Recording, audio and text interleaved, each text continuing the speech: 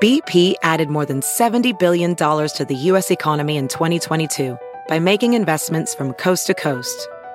Investments like building charging hubs for fleets of electric buses in California and starting up new infrastructure in the Gulf of Mexico. It's and, not or. See what doing both means for energy nationwide at bp.com/investing in America. At Bet365, we don't do ordinary. We believe that every sport should be epic. Every basket, every game, every point, every play.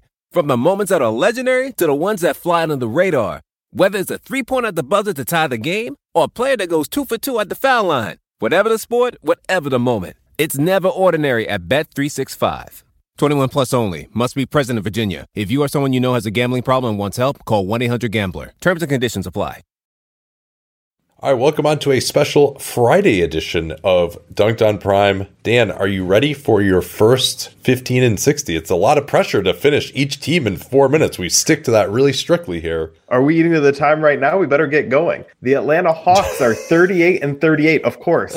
They're 17 and 16, also within one game of 500, of course, since our last update. Net rating, negative 0.1 is 18th in the league. Offensive rating, 116.1, 10th in the league. Defensive rating, 116.1, 21st in the league. Projected record, of course, 41 and 41 by Raptor. And of course, 41 and 41 by Elo. Playoff odds, Raptor 48%, Elo 47%. They keep going on this streak of being within one game of 500. They lost to the Grizzlies, and you thought, okay, this might be it. They're underdogs against the Cavs. Nope, they beat Cleveland. So now they're Jared Allen has a groin strain and can't play. And I will talk a little bit more about that game in a second. But yeah, no, they're right back. So the streak's 31. Have they not played since Monday? Yeah, so the streak's at 31. It's going to get to 31 because they're going to have their next game. It's going to put them one game up or one game down, and we'll see again from there.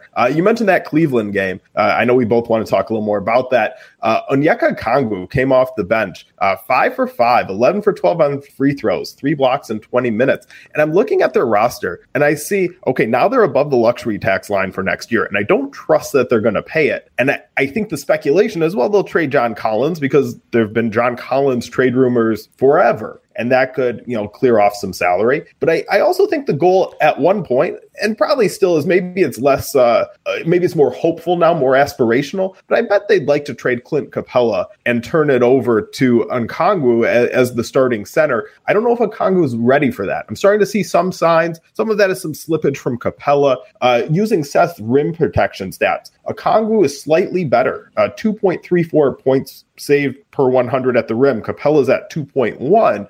Neither of them is doing enough to deter shots at the rim. I think a lot of that is product of Atlanta's perimeter defense, but they're both pretty good at contesting. As the grayer it gets, I think the more it favors Capella, who's younger and cheaper. I think you'd need to see a clear advantage for Capella to favor him over Okongwu. I'm curious if you see anything there, and I know you also have some more thoughts on that Atlanta-Cleveland game specifically. Yeah, it's been an interesting question ever since they drafted Okongwu number 6 overall, and I think they did that after they traded for Capella. Yeah, they did. Yeah, mm-hmm. So they already had Capella at that point, but then they extended Capella for a couple of years. That they've done a couple of these extensions now, really 3. They've got the Hunter extension that kicking in is going to be part of what is pushing them towards the tax. They've just brought back Bogdanovich, and they signed Capella to this extension that I think kicks in actually next year and is a little over $20 million a year. So now they would still have the problem of needing to get a backup center. If they keep John Collins, actually be good, right? Theoretically, he could do that. Maybe, yeah, maybe Quentin Snyder would be more willing to give that a shot, although they largely have eschewed that in recent years. Yeah, it feels like maybe that's more of a, and then also Okongwu is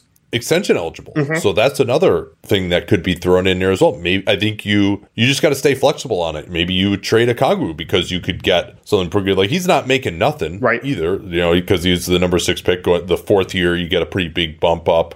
in those rookie deals. So that's something else you consider. He's making $8 million next year. That's not nothing, but you'd probably have to get a backup center at least, but maybe that's a third center type on the minimum. Do what Gorgui Dieng did for them a couple years ago when Okongwu was out. I don't think Okongwu right now is as good as Capella. He's just not quite as rugged, not as good of a post defender, not as good of a rebounder. Doesn't have the pick and roll chemistry with Trae Young.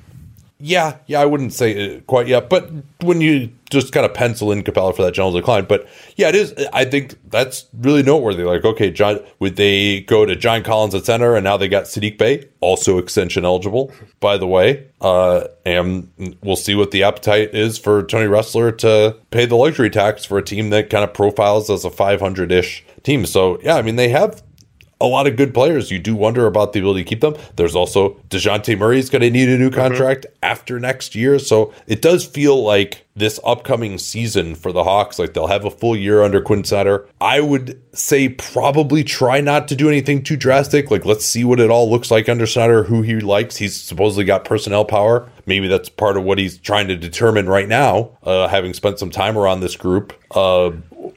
So, yeah, it's going to be fascinating. There's a lot of different ways they can go because they've got John Collins, who makes a lot of money. Capella makes a lot of money. And then they have younger backups at each position, but who are also extension eligible. So, yeah, a lot of decisions to make. When you say don't do anything drastic, what do you consider more drastic? Breaking up this roster or paying the luxury tax? Because I have a hunch what Atlanta ownership considers more drastic. Yeah, well, and maybe they've got one more year next year where it's manageable. Mm-hmm. And yeah, what are they under the tax? Yeah, they're kind of like right at the tax rate. No, they're $10 million over the tax next year. Yeah. So manageable as in you trade a Capella or a John Collins to dump salary. Yeah.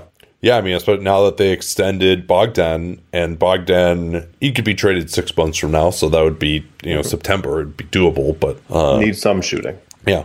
Yeah, I mean, maybe would they consider trading Hunter? I mean, I think not. They don't really have anybody else like that. But it's a new regime now. Maybe Quinn Snyder won't be enamored of Hunter. Like, there are lots and lots of ways to go on this. And as we know, the biggest determinant of whether the Hawks are going to pay the tax it's almost always based on how good the team was previously, learning where the Hawks are. So this game against the Cavs on Tuesday, it was fascinating. It was Tuesday, not Monday. And Cleveland didn't have Jared Allen. They didn't have Isaac Okoro. We'll talk about Cleveland here in a second. And the things that stuck out from the Hawks standpoint, I mean, number one, that DeJounte Murray was able to jump 4 feet forward in a scissor kick and get a 3-shot foul and then not get it overturned somehow. I thought that was one of the worst non-overturns of the season. I don't think we got a look at that in the 2-minute report. I think it happened at like 2:04 or something like that. That was one of the biggest reasons that they lost. JB Bickerstaff was pretty apoplectic there.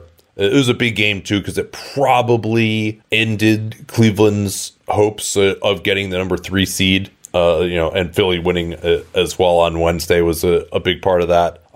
So the Hawks don't really have a great matchup for two guards like Garland and Mitchell. Maybe they can put Murray on one of them. Mitchell was awesome. He sprained his ankle. He still had a couple of threes late. I thought it was interesting that they did go with John Collins rather than Saddiq Bey to close the game. And Collins, he's been shooting a little bit better this past month or so, which is somewhat encouraging.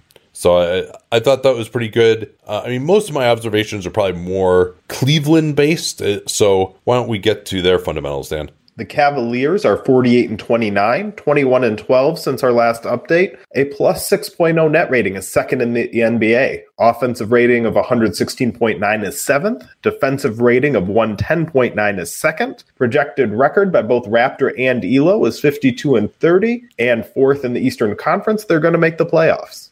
Yeah, so I thought this game was really interesting for them with no Okoro. Lamar Stevens played 41 minutes, and maybe that's part of why Quinn Snyder felt more comfortable going to John Collins, because Stevens really is a big offensively. It was still a struggle for him.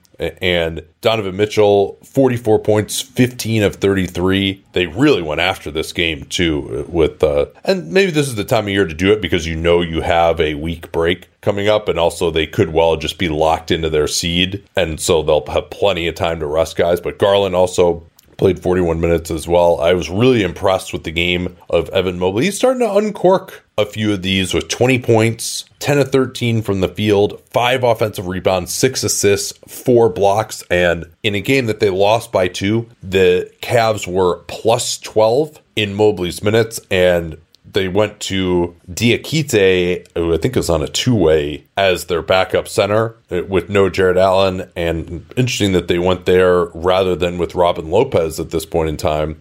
And they just could not get anything done. They're negative 17 in Diakite's 13 minutes. He played a little bit with Mobley as well. But that's one of the things about Mobley that really impresses me is there just aren't that many bigs who can play 40 minutes. And he doesn't foul a lot. So he had a really, really impressive game, was making a lot of plays off the short roll because the Hawks they don't really have great man-to-man defense. They had to be aggressive. And it's also really impressive. I mean, the Cavaliers being 7th on offense, Dan, like you would never think that. Like they've got a lot of good players, but they also just have like no spacing at all. And yet, they're able to do that. So the other thing I wanted to focus in on a little bit for Cleveland is Isaac Okoro, where he's been shooting much better, around 40% on threes since January 1st. Of course, he was really bad before that. He's at 62% on twos, so when he does drive, he finishes efficiently, and 59% contested finishing. That's a really nice improvement for him. I thought he blew way too many of those finishes. 59% that's a solid number above the league average when contested. Now, from three-point range, 94% of Okoro's three-pointers are uncontested. That is the highest percentage in the league. So I wanted to do a little trivia here with you. Okay. Can you name the 4 players after Isaac Okoro who have the highest percentage of their threes taken as uncontested? Okay. And this is for guys who, what did I set it at? I think I set it like 3, who have taken at least 100 threes, I want to say, was what it was. Okay. Somebody who's taking some, but not making enough where defenses are going to respect them. Yeah, this is among guys who take more than 3 threes per 100 possessions and have played more than 1,000 possessions. That was those were the criteria I chose. So I have a hunch we're going to be near the criteria. How about Matisse Thybulle?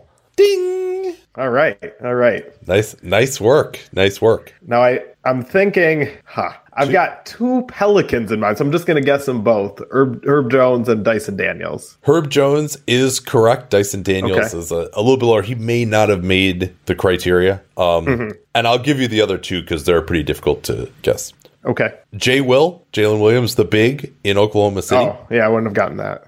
He's actually making a bunch put up of enough. Them. Like teams are actually starting to defend him. I was surprised to see that. I think it's just because I think that really more comes of like their dribble drive game is so good and they always put their center on him that he's actually getting wide open shots. Like he's hitting them pretty well. And then I will give you a hint on the last one. This player is a San Antonio Spur. Ooh, Spur. He might be the most anonymous Spur. The most anonymous Spur. I was like, I think Jeremy Sohan's like, or if not the most anonymous Spur, the one that you like forget about him being a Spur. Well, the clue is basically you'll never get this because I can name a bunch of Spurs, but that means they're wrong by definition. Well, but telling someone that they'll never get it is in and of itself a very good clue. That is true. Who's not getting guarded out there in San Antonio? He's a wing who shoots threes very poorly for his career. So somebody who's been around long enough to have established that. This player was drafted in the lottery. Not by the Spurs, obviously. Came over in the Derek White trade. Josh Richardson was like the main piece of that, right? Am I remembering correctly? There was one other player, however. There's another player in that trade who was a lottery pick and is still in San Antonio. Yeah, lottery pick of the Boston Celtics. Oh, well, he's not on the team anymore. Oh, lottery pick of the Celtics. I guess I could have put that together. This is great. This would be a giveaway by now. I know. I love that I fulfilled my own prophecy here that this player is just so ridiculously anonymous. You just never heard him talked about. I was about to say Stanley Johnson's not on the team anymore. Lottery pick of the Celtics, who's on the Spurs now. He's had a bunch of hand injuries in his career. All right, I'll bail you out here. It's Romeo Langford. Oh, wow. Yeah. They're not guarding him out there because he came in with more of a reputation as a shooter. Really? That It's weird. Me. He was one of these guys who was like, oh, yeah, like he actually could shoot, but like he shot it like really poorly at Indiana, but it's because he had this hand issue. Hand injury, yeah. And then, no, actually, he just can't shoot. Who's the more surprising can't shoot as well as you thought Celtics draft pick, him or Aaron Nesmith? Because Aaron Nesmith looked like he was going to be like a lights out shooter. Yeah, that was his reputation. Like he's actually been way better on defense this thing. So all right, let's get back to Okoro. Very interesting. That shocks me that nobody's guarding him. That's a great stat. And I mean the most shocking thing is that they know enough on the scouting report to not guard him. Like you'd think he's so anonymous that they wouldn't even know anything about him. Okay, so Okoro is hitting 36% overall now on threes for the season. Much better since the start of the new year. The expected quality of his threes, as you would expect based on the fact that 94% of them are uncontested, is 38%. And moreover, 85% of his three-pointers come from the corner. And I thought this was also, and finishing up on the three-pointers, he's taking 3.7 per 36, which is, it's okay. I mean, there's just only so many. If you're taking 85% of your threes from the corner, it doesn't matter what team you're on. There are just only so many corner threes that can be generated for a player. So he's much more comfortable from there. I also thought it was noteworthy that 75% of Okoro's twos are assisted. Now, maybe there's a little bit of assist inflation there of like, okay, you throw it to him, he drives a closeout and gets a layup, they give you the assists, which those are the ones they don't give you in Europe, but they give you here. But still, that is a crazy high number for a wing, that have 75% of your twos assisted. So Dean Wade is someone Danny and I have really liked, and I thought this was very interesting for him because one of the narratives out of Cleveland has been, well, all right, Dean Wade, like we want you to be more aggressive shooting the three. Like that is your theoretical appeal over, say, Isaac Okoro or Karis LeVert or Lamar Stevens, something like that. Unfortunately, that hasn't really worked out for him. He shoots 40% on uncontested threes this year, 42% career. That's pretty good, right? The problem is when he takes a contested three, and really if you're going to up your three-point volume, that's what you have to do is take him a little more contested. He shoots 23.5% on contested threes and 26.5% career. So this idea that maybe he can up the volume, maybe that's not going to work for him. He's at 35% overall. And so I think for JB Bickerstaff, if he's like, all right, if he's not going to be that much better of a shooter than LeVert or Isaac Okoro, and maybe he likes those guys' defense better than Dean Wade. I think there's some matchups I actually might prefer Dean Wade, some bigger guys. But then JB is like, hey, why play this guy? Yeah, that's interesting. That makes it hard to up the volume. He definitely has the size where, as long as the opponent's not too quick, it could be the better matchup. Also, I like what LeVert has done defensively, kind of as he's trying to find this role in Cleveland. I'm not saying he's like a stopper or anything, but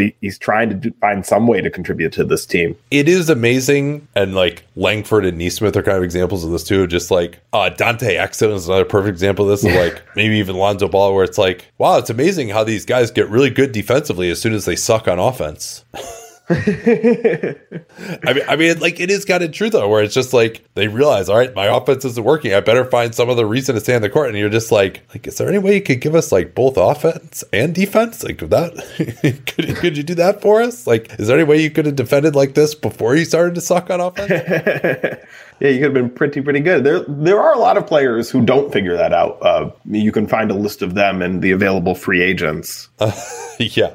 Man, it is crazy to think that I've been working with Helix Sleep since 2015. And I think that's because my story with them seems to really resonate with listeners. If you've never heard it before, that was kind of the beginning of the direct-to-consumer boom. And there was another very prominent mattress company at that time that was trying to convince you that mattresses were one size fits all. They found the one formula, the one mattress that was going to work for everyone. My then girlfriend, now wife, and I ordered that mattress. We ended up having to return it because, hey, guess what? Not everyone is the same. And then she did some more research and found Helix Sleep. We took their sleep quiz and we found a mattress that actually worked for us and our body types. And Helix offers 20 unique mattresses. Everybody sleeps differently, and Helix mattresses are designed for specific sleep positions and field preferences, hot or cold, side sleeper, back sleeper. So take that Helix Sleep quiz, find your perfect mattress in under 2 minutes.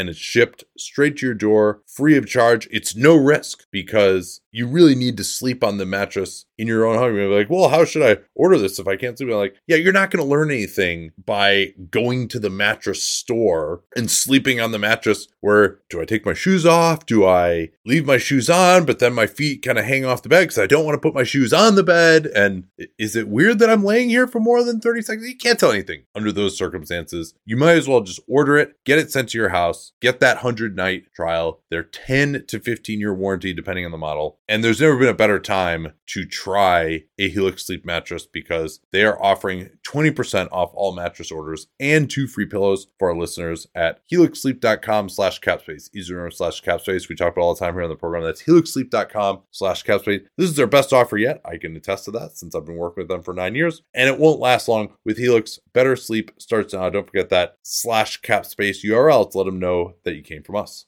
Man, I just love American Giant. Just an amazing clothing company. I was reminded again of how much I love it when I drove from California to Montana over the All-Star break. And you know what it's like when you're on a long road trip and it's cold, particularly when it starts off warm in the Bay and then we get into some really cold areas. You're like, well, I don't want to wear like my jacket in the car, but then when I get out to fill gas, I'm going to be freezing. But the American Giant hoodie was perfect because despite being made out of a nice heavy material that'll keep you warm, it's not too hot as well. So I was able to wear it in the car, not be too hot, step out of the car, and still be warm enough when I was filling up gas or going into a restaurant or something that I didn't feel like I needed my jacket even when it was cold outside. These things are amazingly durable. I proposed to my wife wearing an American Giant hoodie in the Grand Canyon almost 7 years ago. I still own that same hoodie. I still wear it constantly. And American Giant has since spread out into all sorts of other types of clothing, like their premium Slub Crew tee, the No BS high-rise pant, the slim roughneck pant featured in Giant Magazine issue 2. Every American Giant piece is made in America and designed to last, no exceptions, and it provides year-round comfort. So find a closet staple for every part of your spring days at american-giant.com and get 20% off your first order when you use that vendor code CAPSPACE at checkout. Easy to remember, we talk about CAPSPACE all the time here on the program. That's 20% off your first order at american-giant.com. Don't forget that CAPSPACE code to let them know you came from us.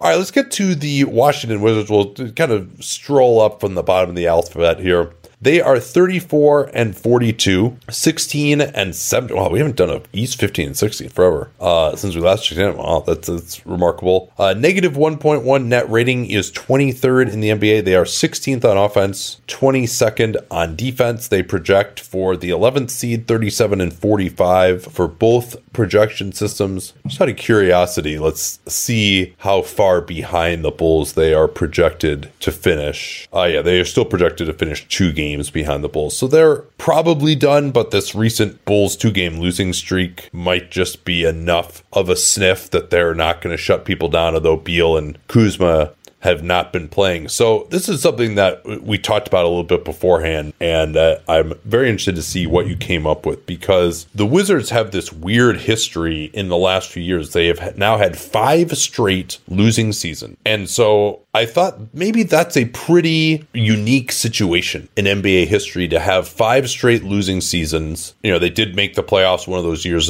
in a really bad East towards the end when the Russell Westbrook pushed them in 21, the one Westbrook year. So what happens to, like, how unique is it in NBA history to have these 5 straight losing seasons? But I don't think they've lost they've won fewer than 30 games during this stretch. So they've sort of just been like this, like, you know, play in 10th seed-ish type of team for 5 years in a row. So as you looked at that, what are some of the things that came up? So let's get the baseline out of the way. As you were reading those stats at the beginning, I'm like, yep, sounds like a Wizard season, like the last one and the last one and the last one. I was thinking the one. same thing. So here are the Wizards' records the last 5 years. We're going to go forward chronologically here. 32-50, 25-47, 34-38, 48, 35 and 47, and then this year 34 and 42. It's going to be their 5th straight losing season. But like you said, no bottoming out, no terrible years. Yeah, that 25 and 47 was the bubble year. So they would have finished below 30 wins. They might have been like 28 or 29 or something had that season played to its conclusion. But for your worst record during a 5-year run of having losing records, that's pretty darn good. So in NBA history, there have been 182 stretches of a team having 5 straight losing seasons. And some of those overlap, right? If you go 6 straight years with losing seasons, that's going to be 2, 7 is going to be 3. Okay. The Wizards have the 7th best win percentage during a 5-year streak of losing seasons. In their average season during this streak, they've won almost 42% of their games. The only teams that have had a better winning percentage over 5 straight losing seasons, the very best, we thought the Wizards were the model of mediocrity, but they've got to pry the title from the cold dead hands of the Charlotte Hornets, who won in an average season. I'm counting as average season. Every season counts equally, even though the games weren't necessarily equal. So the Charlotte Hornets from 2017 to 2021. I'm also going to, when we talk about this, identify all seasons by their end year. They won 43% of their games. The Fort Wayne Detroit Pistons had like 3 different 5 streaks, but they all overlap, where they were at 42, 43%. The 2007 to 2011 Indiana Pacers won 43%. That's a fascinating one because they are... We're going to get more into that, yeah. Yeah, they're the model for the team that never tanked, but actually it was the right thing to do. Right. And then the one other one where it was a 5-year run of losing seasons, but a better record than the Wizards, was the San Diego Rockets from 69 to 73. They got their expansion year of being terrible out of the way and then had 5 years like this. So there are some teams in modern times that I want to compare the Wizards to, and just, I don't know, can we learn any lesson? Well, can I make a quick observation on a couple of these teams? That Charlotte team, though, the bubble year, they were 23 and 42, did not make the bubble, and were much higher positioned in the lottery. Like Charlotte was kind of better on a year-to-year basis, but they did have the 1 year where they dropped down enough to get a high pick, which Washington hasn't had. So, yeah, I mean, I don't know what other metric you could have used, but Washington has not only had an overall really high win percentage for 5 straight losing seasons, but they've never had even one individual year where they've dropped down enough. Same thing with another team that's on your list is 17 to 21 Sacramento. That team actually got number 3 in the lottery in 17, had to swap it for 5 with Philly due to the one of the worst trades in NBA history. And then in 22 they actually bumped up as well, but that was outside of the relevant period. So yeah, those teams at least had a top 5 pick, whereas Washington is not. The highest they picked, I think, has been 9. Right, and to be fair, they haven't gotten their pick this year yet, so we'll see. But obviously, where they're going to finish in the lottery, odds aren't looking great. So comparing them to some other modern teams, I looked up the full list. That's what Nate was reading from when he talked about other teams on my list. The full list of teams that had 5 straight losing seasons, were within that span, their average season, they won more than 40% of their games. Looking for peers of the Wizards. I think those Pacers teams are the ideal. They drafted Paul George number 10. Roy Hibbert was on the team. He needed a couple of years to bake. He wasn't ready to play. Danny Granger was a little slower to ascend, became pretty good, became an all-star. And so they were patient with it, and it worked out. And I think if the Wizards use that as the lesson, they're just going to end up overrating their own guys. They're going to say, yeah, Denny Avdia, he's Roy Hibbert. He needs more time. And you're just going to wait. Like, it doesn't usually work out that way. So it's possible, right? We could look back, but I think they're asking for trouble if they do that. The fear is they're just a couple steps behind the Hornets, who continue to be miserable.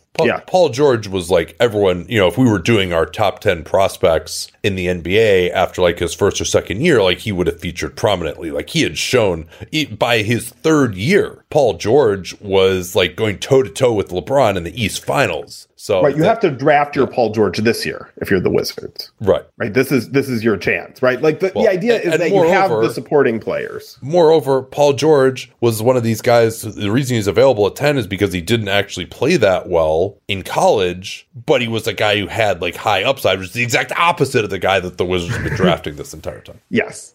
And maybe a little bit different than what the Pacers had been drafting. The Wizards can change their drafting strategy whenever they want. I do think the fear is they're just a couple steps behind the Hornets, who, we mentioned that stretch and just continue to do nothing. The one that was interesting to me, there are a lot of Sacramento Kings 5-year stretches on this list, but the one from 1994 to 1998, that was right before the Kings got as good and interesting as they've been in my lifetime, and they did it by trading Mitch Richmond for Chris Webber. The Wizards could do that. They could kind of. There's one big glaring exception, that no trade clause. Otherwise, the Wizards could treat Bradley Beal like they're Mitch Richmond. Now, I don't know if they're going to find somebody as good and as ready to like completely blossom like Chris Webber was. Nobody would make that dumb of a trade at this point. They might trade a bunch of draft picks for Bradley Beal, but like to trade someone like Chris Webber, who was younger and better than Mitch Richmond at that exact time, like that, nobody's going to do that. But Mitch Richmond basically is Bradley Beal, by the way. Like their games are so similar. Well, Richmond I'm just posted up a little more, but like they're very similar players. I'm just making up like who says this the younger. He's not as young as Webber was, if I remember right. But I'm just making something up. What if the Mavericks signed and trade Kyrie to Washington for Beal, and Kyrie finally just kind of gets it and maximizes talent? That was part of the reason Chris Webber was available. There were at that point more doubts about his maturity, his game. Like it was still kind of a head scratcher of a trade, but at the time it was more understandable, I think, than you're presenting it. Yeah, and he had missed some time due to injuries, and they had some other power forward, like they had Juwan Howard there still. They felt like they had too many power forwards, whatever. But yeah, the Mavericks might think they have too many lead guards. They trade away Rasheed Wallace. Rasheed Wallace actually started his career on that team. Ben Wallace was on that era of Washington. Yeah, but it is. I mean, it's. I thought this. I'm glad that I was correct that like this is a one of basically like the three, especially when you consider that those Detroit teams all overlap with each other. Yeah, it's like a handful. It's like 5 teams that are like this. Yeah.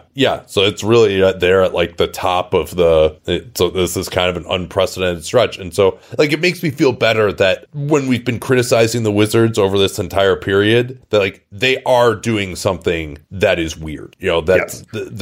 That's even weird going back to a time when there wasn't as big of an understanding of like how important the draft is, and like the teams drafted I think a lot worse back. And if you look at some of the guys who were number 1 picks like back in like the 50s, 60s, and 70s, you're like, what? I never even heard of this guy. In fairness, it's some years it was because all the good guys were territorial picks. Yeah, maybe you're right about that. Yeah, you have a better understanding of kind of how all that worked. But anyway, it was. There's one other modern team that shows up on this list often, and different stretches, but it's basically the Sacramento Kings from 2016 to 2022, and obviously the Kings look awesome right now. They're having a season they should absolutely be proud of. Everybody in Sacramento is feeling good, should feel good. That's one where I'm like, I don't know if I see the lesson there. And I want to leave that to you. That was possible because they got Tyrese Haliburton at 12 and they traded him for Sabonis. Like that's why they're having the season that they had, because they got Haliburton at 12, and the Wizards, that was another like pretty good upside pick. Like the Wizards just, I know it's like, 9, 10, these are not great picks, but you draft 5 years in a row there, like you should be able to get something that's like, that's decent, or at least tradable to like get you into being like a reasonable playoff team. Okay, let's move on here. Well, just real quick, is the lesson then that it's okay just to keep trudging along like this because you can draft well in this range? There are outs, you're not stuck. It's the fact that they have been trudging along, and then that they also have failed at the same time. And let's not forget, too, the goal wasn't to be drafting number 10 every year. The goal is to be drafting number 16 every year. Well put. They just screwed up and they couldn't get to be drafting number 16. Let's move on to the next team here. The Orlando Magic are 32-44, 16-17 since our last update. A negative 2.4 net rating is 24th in the NBA. They rank 26th in offensive rating at 112.1, 13th in defensive rating at 114.4. Projected record from Raptors, 34-48. Elo gives them one extra win. They are still technically in the playoff race, but minimally. So I want to take a look at Paolo Banchero as we're going to talk Rookie of the Year. And Paolo, I think there's been a little bit of backlash against him lately, and the top line numbers are not fantastic. 52.8% true shooting, 27.5 usage, and overall in the season, averaging 21 points per 36 minutes, 4 assists per 36 minutes, 7.2 rebounds, 74% from the free throw line, but only 29% from 3 and 47% from 2. And, if you look through Seth's stats, is something we've talked about. Paolo's at the bottom in terms of his inefficiency, and some people might even say, well, he's really hurting the team with the number of shots that he's taking at his true shooting percentage. That's like way below the league average, way below the positional average. And before we get into some of these stats, I very much want to provide context, which is the Magic might be the worst shooting team in the league. At the start of the year, Paolo was almost having to play point guard because they had no healthy guards. Then the guards came back, but none of those guys can shoot, and really set Paolo up. I think if you look at, for example, some of his play types, pick and roll man only comprises 3.6% of his possessions. Like, he's really not getting set up very much. 71.5% of his shots are self-created, and he's not creating very well on that. 43% field goal, that's below 25th percentile. This is per Seth's stats. But he's not really being set up for easy shots. He's either got to create, or if he is getting set up for shots, it's more as like a spot up guy, because he's just got to kind of get out of the way because Markelle Fultz can't really shoot. And so when Paolo has to create, he's driving into a crowd a lot. He's not the greatest finisher. That's one of the biggest things that improves throughout an NBA career, but he is at 48% uncontested finishing for a 6'10 guy with good athleticism and strength. That's in the 20th percentile in the league, and particularly troubling too because he gets to the line a lot. So a lot of his hard finishes, because he's getting fouled, get wiped away, and so he still is taking a lot of difficult shots. And he's 47% for 2 overall, as I mentioned. That's not fantastic. And then on long twos, he takes a fair number of those, as you might expect, with his isolation and his pick and roll game. He's only shooting 39.7% on long twos. That's well below average as well. Taking a fair number of those, 5.9 per 100 possessions. The 3-point shooting, he's also taking hard threes. His expected 3-point percentage is 35%. Remember, we talked about Okoro earlier. His expected 3-point percentage, based on how open he is, the location of those shots, is 38%. That's about the top of the league. Obviously, to be 35% expected 3-point percentage, that's more difficult shots than average for a guy who's not a great shooter. And contested threes have really been difficult for him, shooting only 23% uncontested threes, better 35% on his uncontested threes, and about half his threes are contested, half are uncontested. And again, breaking it down a little differently, self-created threes and threes off the bounce, he's shooting 24% on those. So if you just look in theory from his efficiency, the number of possessions he's using, he's not creating efficient offense. That's really not helping. I wanted to also just take a look at how he's finishing at the basket. And this is something that we knew going back to the film in college. He doesn't have the longest arms in the world and doesn't really have huge hands, doesn't get great extension. I will give him credit that he's willing to try and finish with his left hand. That gives me a good feeling that he can get better. He's got good moves to get himself out. He's got that harden, extend the arms and go through the arms of the defender move. His finishing reminds me a little bit of Dylan Brooks. Like, he's more explosive than him, but the shorter arms, a lot of kind of hook shots. And then when he goes up against defenders who have really good length, like, he does struggle. I think part of the problem with his contested finish making is just the decision making. His passes don't necessarily come from under the rim. He's more kind of finding cutters or finding shooters, and he'll just get too deep, make a bad decision. In particular, like in the Grizzlies game, Jaren Jackson absolutely caused some huge issues for them, or for Paolo. He just doesn't see the shot blockers coming. And then he's not like a great touch guy. He'll get a little out of control, going a little too fast. The shots will kind of slam off the backboard, Russell Westbrook style. But he just can improve his technique a lot too. Like, there are a few times against Brooklyn where he's matched up against Dorian Finney-Smith, good wing defender, but Paolo has a massive physical advantage on him, and Paolo wasn't really able to use his shoulder, use his body to create space and get a good angle to finish it off the board against Finney-Smith. He kind of forced up some difficult shots where you'd say, hey, like, he should be able to get the separation, overwhelm him physically. So yeah, that's I wanted to take another look at Paolo. I mean, I think his case compared to Jalen Williams and Walker Kessler, who will probably be my top 3 in Rookie of the Year, all very interesting. You have any thoughts on that, Dan? Because I don't think we're going to do awards together of just Paolo's case of like a inefficient creator versus like Jalen Williams and Walker Kessler, maybe smaller roles, but arguably done more to contribute to winning. Like, what's your feeling on that for Rookie of the Year? Yeah, my criteria for Rookie of the Year is which rookie did the most to help his team this year, made the most positive contributions toward winning, even if the team isn't winning, but toward winning. It's a little different than you, I think. Like, I give absolutely zero thought to who's the best prospect, who's going to have the best career. Who did you have in 2017, Embiid or Brogdon? I want to say I had Brogdon. It was neck and neck to me because I felt like playing so few games, Embiid he did way more per game and Brogdon had more games. I think I ended up going with Brogdon because he kind of picked up just a little bit down the stretch, but that was basically a tie to me. I think that might give you a sense of how I evaluate it. Obviously, Embiid was the better player when he was on the court, was going to have the better career if he stayed healthy. But contributions that year, very close. This year, I also find it very close between all 3 of those players because I do think you have to take in the team context. What are the Magic going to do if they're not having Banchero create so much, right? Like, he might have asked for this. He might like this role, but what's the alternative? What else are they going to do? I think this is... Well, and also just like part of what they're trying to do is develop him. Sure. But I'm saying even beyond that, because I'm not looking long-term. If we're just talking about Rookie of the Year, I do think this is good for him, healthy for him. But also, it might just be the best of some bad options this year because they have an incomplete team.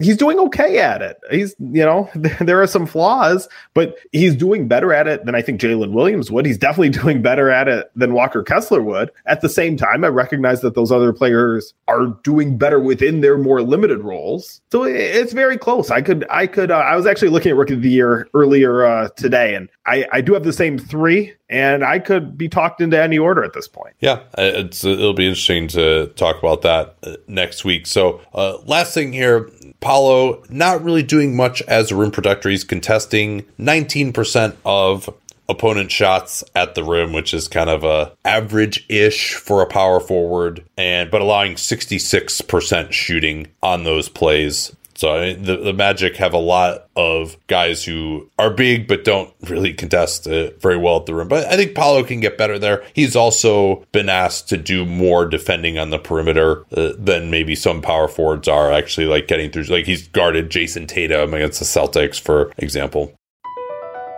Across America, BP supports more than 275,000 jobs to keep energy flowing. Jobs like building grid-scale solar energy in Ohio and producing gas with fewer operational emissions in Texas. It's and, not or. See what doing both means for energy nationwide at bp.com/investing in America.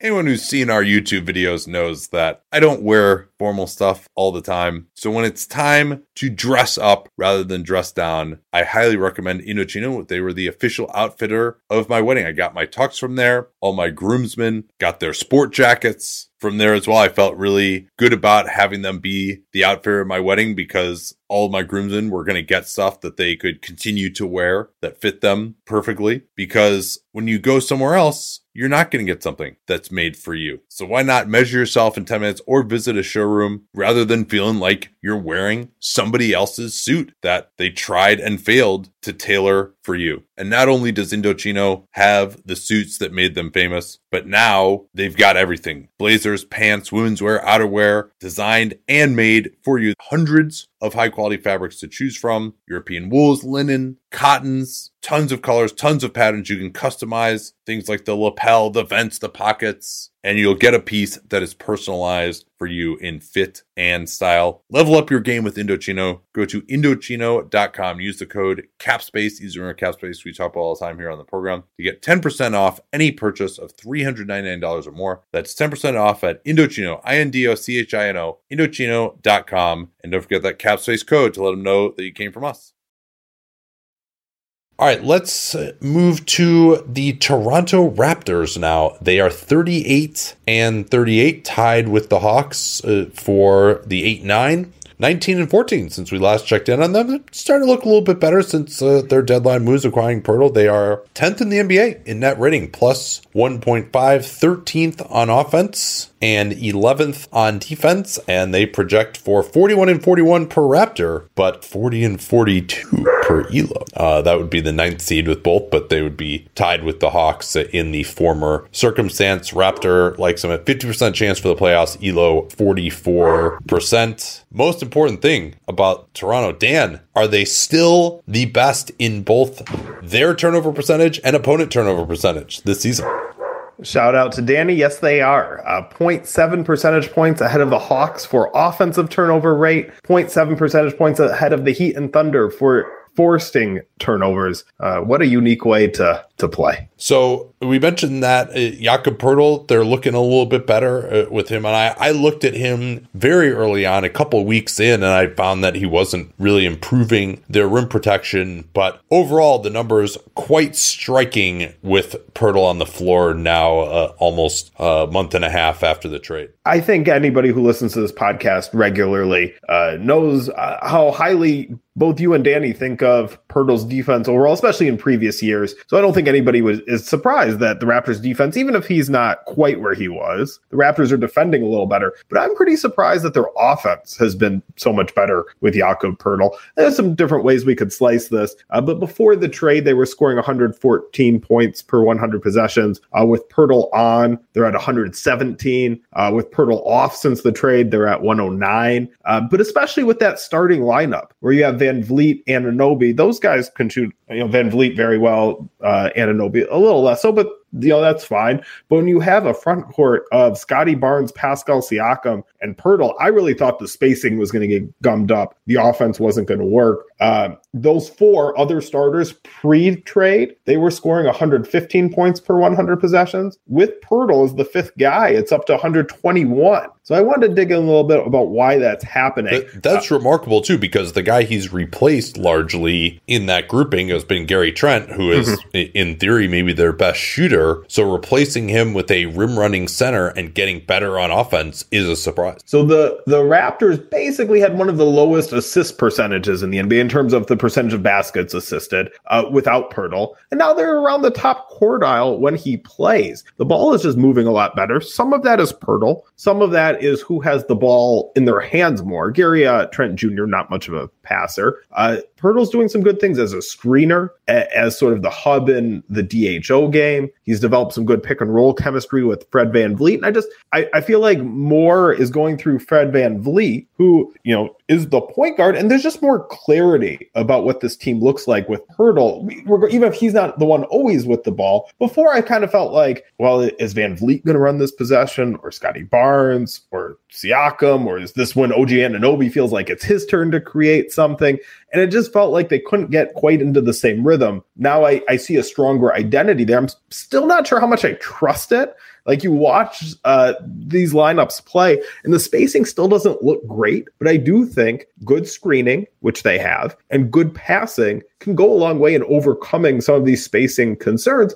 And Poeltl's ability as a finisher, that matters too. I think sometimes when we talk about spacing, obviously the ability to shoot 3-pointers is like the simplest and best way to space the floor. That's where you should pay the most attention. But every once in a while, I think we overlook, you got to finish at the rim too, to draw defenders to the rim. And Poeltl's finishing ability, I think, changes a little bit. Again, I don't necessarily trust this as I watch it, but the results are pretty good. And I think you got to credit the Raptors passing and screening to making the most out of these spacing concerns. Yeah, the theory of this, I think, has worked within what they're trying to do. And I was critical of the acquisition. I was like, okay, well, you already basically don't have enough shooting. And Scotty Barnes is basically a center on offense. And then like OG and Pascal are basically power forwards on offense. And so, is he going to take minutes from Scotty Barnes? And like, no, that's not what's happened at all. And instead, some of the things that Poeltl does have really worked. I mean, I thought you mentioned a key point, and Poeltl had been doing more of operating at the elbows with the Spurs. He had improved his passing this year. That went a little under the radar. And so, yeah, having more of a chance to do that stuff. And yeah, again, having having a screener in pick and roll that I think has helped to organize the offense a little bit more as well. So they're not as isolation heavy. So they look a little bit more like a normal offense. And then you mentioned how good they've been with him on the floor. If you go to clean the glass, he has helped them make themselves more Raptors-y, which is something that I did note maybe on defense could help because they just haven't had the rim protection. So yeah, that 108 on defense with Poeltl on the floor, like that's getting to where they need to be really interesting, and 10 plus 10.1 overall with him on the floor. And they get 32% offensive rebounds when Poeltl is on the floor. That's bumped up by quite a bit. Defensively, they are forcing opponent turnovers on 19% opponent possessions, which is a batshit crazy number when Poeltl is on the floor. But now they're also not giving up.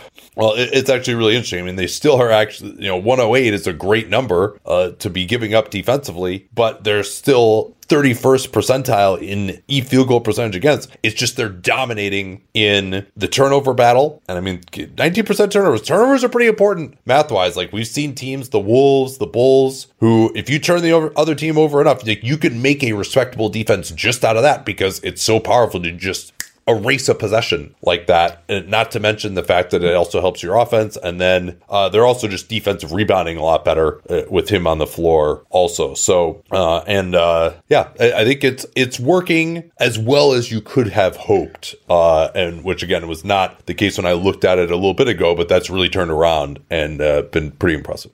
I just want to clarify, when I said I don't trust it, that's offensively. Defensively, all the things you brought up were more predictable, so that looks more sustainable to me. Yeah, and having Poeltl behind these guys has allowed them to ramp up the pressure even more, and I think that was kind of the theory, and that was a big part of what the Raptors did back when they had Gasol and Ibaka, and not having those rim protectors the last couple of years has really, I think now you can argue that Nick Nurse should have tried something different from a system perspective. I certainly am of that opinion. But if he's going to play this way, they needed a rim protector, and that's been provided. The Milwaukee Bucks are 55-21, 28-5 since our last update. They're 5.1 plus 5.1 net rating is fourth in the NBA. They're 11th in offensive rating, first in defensive rating. Projected record 58-24 by both systems, and they're obviously going to make the playoffs. Yeah, they got absolutely destroyed. I didn't have a chance to watch that game yet by Boston last night. Yeah, I turned that on a little late and said, I was too late. It wasn't that late, but it was too late.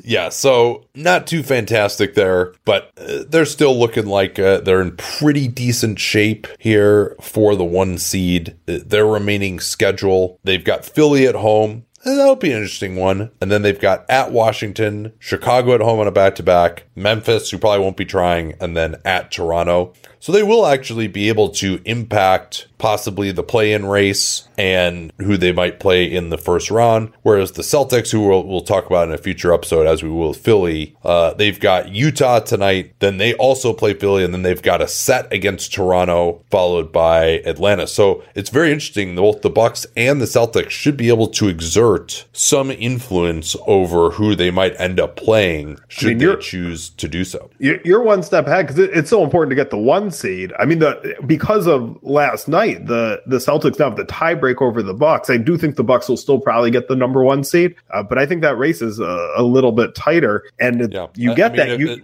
we could be 1 game away here, right? Like if Philly beats the Bucks, and you would think that Philly's going to be going hard there. They've got enough pressure on them from behind with Cleveland, although there's a 2-game difference there, and they have the tiebreaker. So it's still maybe not. But I think Philly will be trying to win that game hard, too, because then they can wrap it up and rest their guys if they do. And also just, Joel is going to want to beat Giannis for his MVP stuff. So, yeah, I mean, the Bucks could easily lose at home to Philly.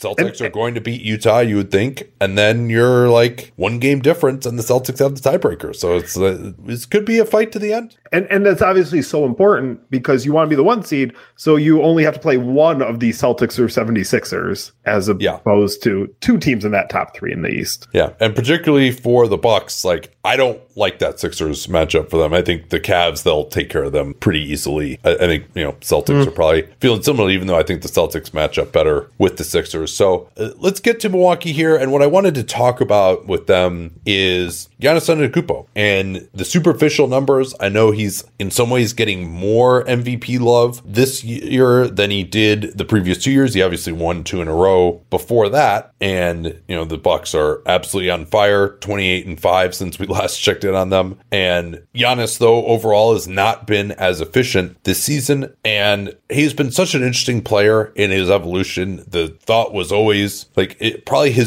for a guy to have his best shooting season be his rookie year is pretty crazy. Like, he actually was like, we thought he was going to be a good shooter his rookie year. And then I don't know, he changed his form and who knows who to blame for that. A lot of people blame Jason Kidd. And so, except for 1 year, he's been on this like flat/downward trajectory with the jump shot. But you thought, particularly after the 21 playoffs, where he showed a little bit of off the dribble game, hitting the mid-ranger, hitting the hook shot, had that, I think it was 17 and 19 in that classic game 6 to close out Phoenix, had 50. And then last year he actually started hitting some jumpers. The 3-pointer still was not particularly a weapon, but he was 42% from 3 to 10 feet and 42% from 10 to 16. Like, enough where if he's being guarded by a center who's backing off on him, he could make that shot and force it to be respected. Or if he's got a smaller player on him and just doesn't have a lot of space, he can back down and get to that hook shot,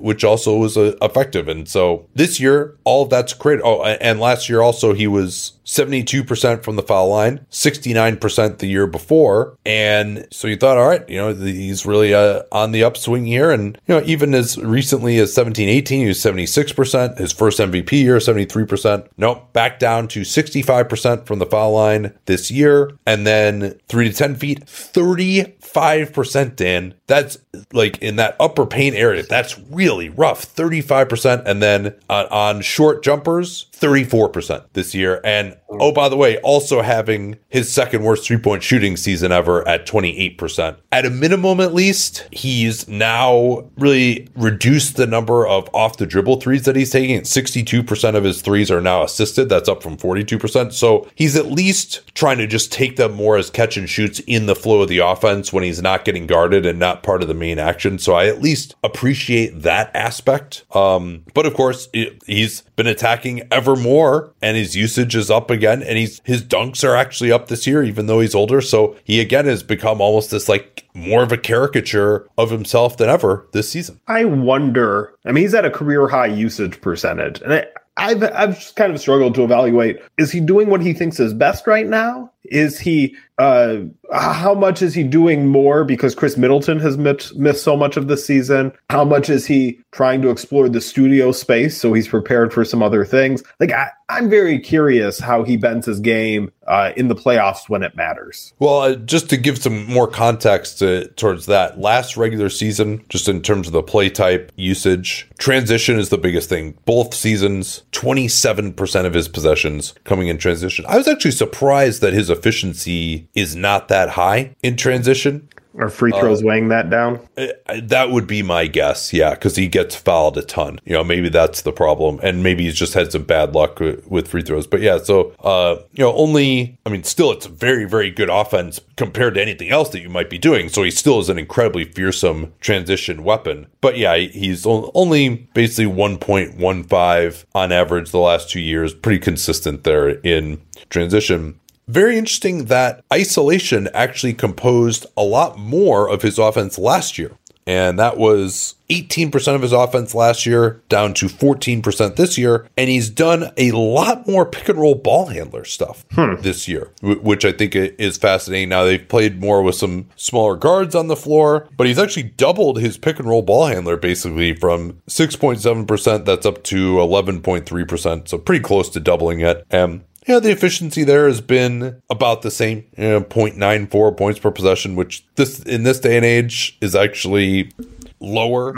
I think you're off a line there. His pick and roll, that's on post ups. His pick and roll ball thank handler, you. Yes, I am. It has been very good. Yeah, see, I'm on my laptop. You got the good monitor. Yeah, pick and roll ball handler actually is better than it was before. Yeah, 1.04 last year was 0.93. So yeah, so that's improved. Maybe that's why they're doing more of it than they had. And of course, the spot up is really completely dragging down his numbers, and he's taking more spot ups this year than he had before. And post up kind of about the same, but that efficiency is down some this season. And just, I think a lot of people know this already, but just to be clear, these are plays he finishes with a basket, a shot, or a drawn foul, or a basket, a shot, a missed shot, and a turnover. That's the other one. And so I guess I'm curious of some of this uptick. Like, is it because he's keeping the ball more and passing less in some of these situations? Like, I'm curious how that looks. And I mean, obviously the traditional usage percentage being so high, that's a good indicator of him just keeping it more. Yeah, now, of course, everyone knows the context that Chris Middleton hasn't been available as much. And Giannis, I did think this was interesting, though, that he actually, about the same percentage this year, pick and roll man, 6%, about the same last year. So that's, and I do think the free throws is weighing him down. I mean, that's being a lot worse on free throws. And to be up 72%, down to 65% as the guy who draws basically the most free throws in the league. Like, that's a big part of why his overall efficiency has declined, and the Bucks being 11th on offense. I mean, that's not as amazing. And so you still think about him, particularly in the half court, as, not someone you would probably think of as like a top 10 offensive engine in the half court. I mean, maybe when you throw in the transition, it's a little bit different. And obviously we know about his defensive contributions. So yeah, the true tale will be told in the playoffs, because Giannis was unbelievable in the playoffs last year until he just completely ran out of gas in the second half of Game 7, and they'll have hopefully a more normal playoffs this year, more help. They've got more depth. It looks like pretty much everyone's going to be healthy on this team going into the playoffs. They got Jay Crowder now. This is the year for the Bucks, and they're looking like they're going to be the number one seed, even if their point differential has not been quite at that level. Let's talk now of the 44-33 New York Knicks, 19-14 since we last checked in on them, 7th in the NBA. In net rating, plus 3.3, 4th on offense. The New York Knickerbockers, in this era of inflated offense, coached by Tom Thibodeau, are the 4th ranked offense in the NBA, 19th on defense, and they are projected for the 5th seed, 47-35 by both of the projection systems. A lock to make the playoffs. How are they doing? Are they pretty much locked into 5 at this point? It's looking that way. Yeah, they got, the Nets are 2 games behind in the loss column. And they're only that close because of the wins they banked with Durant and Kyrie. Yeah. Now, the Nets do have a few easy games left. They've got Utah, they've got Detroit, they've got Orlando, whereas the Knicks have Indiana on the last day of the season. We'll see whether Washington... Actually, no, the Knicks have 2 Indiana games still. So I'd say these schedules are relatively equivalent. Who's got the tiebreaker there? If I'm not mistaken, they split the season series. Oh, those are always annoying. Yes, they did 2-2. So the next tiebreaker would be... conference record on alternating Mondays. It would be a division leader, which is neither of these teams. And then it would be a Division 1 loss percentage for teams in the same division. I kind of like the alternating Monday record better, actually. That's actually... Within the division, the Knicks are 8-8, and the Nets are 7-8. So still to be determined there. There's a reason I didn't put in the tiebreaker in our sheet. And for you to just bring up like, who has the tiebreaker? If it was easy to do the tiebreaker, it would have been the sheet right in front of you that I put together. What are you doing here? I'm sorry. I thought you just didn't get to it or something. No. All the tiebreakers that are like settled enough, they're in there. It's the ones that are like 4 down where, we're going to get to win-loss percentage against playoff teams in the other conference. That's a real one. We got to wait and see. Mea culpa, Dan. I'm sorry. Okay, so back to what we actually are supposed to talk about here with the Knicks. Julius Randle sprained his left ankle. The Knicks have been incredibly healthy up until the last 3 weeks or so, where first it was Jalen Brunson with this foot issue. Then he had a hand issue. He did come back. Seth and I talked about their game against Miami, which they did win despite the absence of Randall for the second half. And he's supposed to be reevaluated in 2 weeks. That's 2 days before the playoffs. They'll surely at least get that week off and not have to play in the play-in. He's second in the NBA in minutes behind Mikal Bridges. But what are they going to do now in the absence of Randall, you think? Well, let's talk through some options because, he is such an important player for them. He's done so much for them. Somebody who deserves all NBA consideration. This is going to matter a lot because given that timeline, he might not be ready for the start of the playoffs. So I think it's kind of underdiscussed that size kind of equals defense. Like the bigger you are, the easier it is to defend, especially in the regular season. But just overall, and that's not 100% true. You can be too big and too slow. That is real. But teams that are bigger tend to have an easier time. And I believe Tom Thibodeau agrees with me on that. He does not often like to go small. It's part of the reason Julius Randle plays so much because he's a big, sturdy power forward who can fit in defensively with what the Knicks want to do. Yeah, even if it hasn't been great this year. He sucked on defense last year, but he correct. It's an every other year thing. I'd say he's better this year than he was 2 years ago. Well, I don't know about that. They were like the number 4 defense 2 years ago, and they're him individually this year. But sure, I think it's comparable. The middle year is the maybe outlier. Maybe next year we'll see he sucks again. Maybe it's every other year. So let's talk about some options. His primary backup's been Obi Toppin. Obi Toppin is not the defender Julius Randle is. And that's who they started in the second half on Wednesday, and then Obi Toppin got the Keith Bogans, never came back in after playing like 8 minutes. Is Thibs going to trust Obi Toppin with a bigger role? I have some doubts. They could play Jericho Sims and kind of still be big. I'm not sure how good they'd be defensively. They'd definitely be giving up plenty offensively. Is that worth it? I would lean toward not, but I don't know what Tom Thibodeau thinks. And then really the third primary option is they could go small. RJ Barrett talked about his willingness to play power forward, and however you want to call the power forward. If he's paired with Josh Hart, maybe that could work. I don't know if Thibs is ready to go small, but I always thought Barrett would be more of a power forward than like a shooting guard on the positional spectrum. When he came in the league, he's got good physicality. As more of a power forward, his ball handling is a major plus. His shooting is less of a minus. Now, defense is an issue, but I don't really see a great alternative now. Like, I don't see where you're going to get like a real good defensive lineup without Randall. Rebounding especially could be an issue with Barrett at power forward, but Hart is a really, really good rebounder for his position. He's got the toughness to defend bigger players. Whoever you want to call the power forward there, if they're kind of the forward combo, that could be good. And then here's what this would unlock. The Knicks have a lot of playable guards, right? If you're putting Barrett and Hart at forward, it opens the door. I don't know you can play Brunson anymore, but you can get plenty of minutes for Quickly, Grimes, McBride. I think even Evan Fournier could be playable in this situation, right? He's overpaid. He's overhyped for when he signed his contract, but like maybe he could play. And so I think that's the value. Seth, I thought, put it really well in the last pod as like, I forget which Knicks games you guys were watching that night, but as these guards, the Miami game. It was yeah. These guards are flying around. He described it like a Villanova team. Like these guards may be the overpaid one on the bench, except that they're tough, they're physical, like they're willing to stick their nose in. Did go to Villanova. Yeah. And so I think that's the route to go. I mean, maybe that in a combination of more Obi Toppin. I really don't like the Jericho Sims solution. If I'm not mistaken, Thibodeau kind of opined on that one. That's why I included that. They've got a week and a half. Yeah. They have played Sims and one of the other bigs together at like very rare intervals. Mm-hmm. I would say, I'm never, the Keith Bogans kind of came up because it was so ridiculous that he started him, and particularly because Bogans was a wing and they just wasn't one of their best players. But I think you do it to get some minutes out of Toppin. Oh, for sure. And I think it makes sense for some of those to come right at the start of games when most other teams will also be starting big. Agreed. Now, maybe you don't play him for 8 minutes, maybe you play him for 4, and then you bring him back in for what would have been his normal bench stint, where you can also maybe get away with him.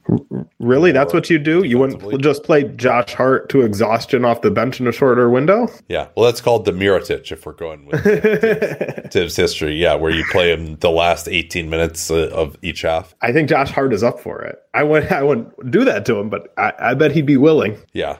So it's going to be interesting. I mean, I think, Randall has had a good year there. I mean, he honestly, despite being bigger, gives them a lot more shooting than they're going to get. I mean, he's hitting like 34%, but he's taking like, I think some crazy number, like 8 per 36 minutes or something. He's really focused on shooting the three more. And also, he makes, what I like about him offensively is he makes it a lot harder to go smaller and switch against the Knicks because he will beat up some of those guys in isolation. So, I imagine they're going to be finishing games with Barrett at the 4. I mean, Barrett's kind of halfway between a 2 and a 3. But now they may also just be faster and maybe a little bit better defensively and a little higher intensity without Randall. I'm very interested to see what the team looks like without him, because as well as he's played, and I appreciate the way he's improved his game defensively, shooting threes to fit in better with other players. What will it look like if they just say, all right, we're going to play Brunson and Quickly together more, and we're just going to run everything through them and make this team kind of look like the Cap?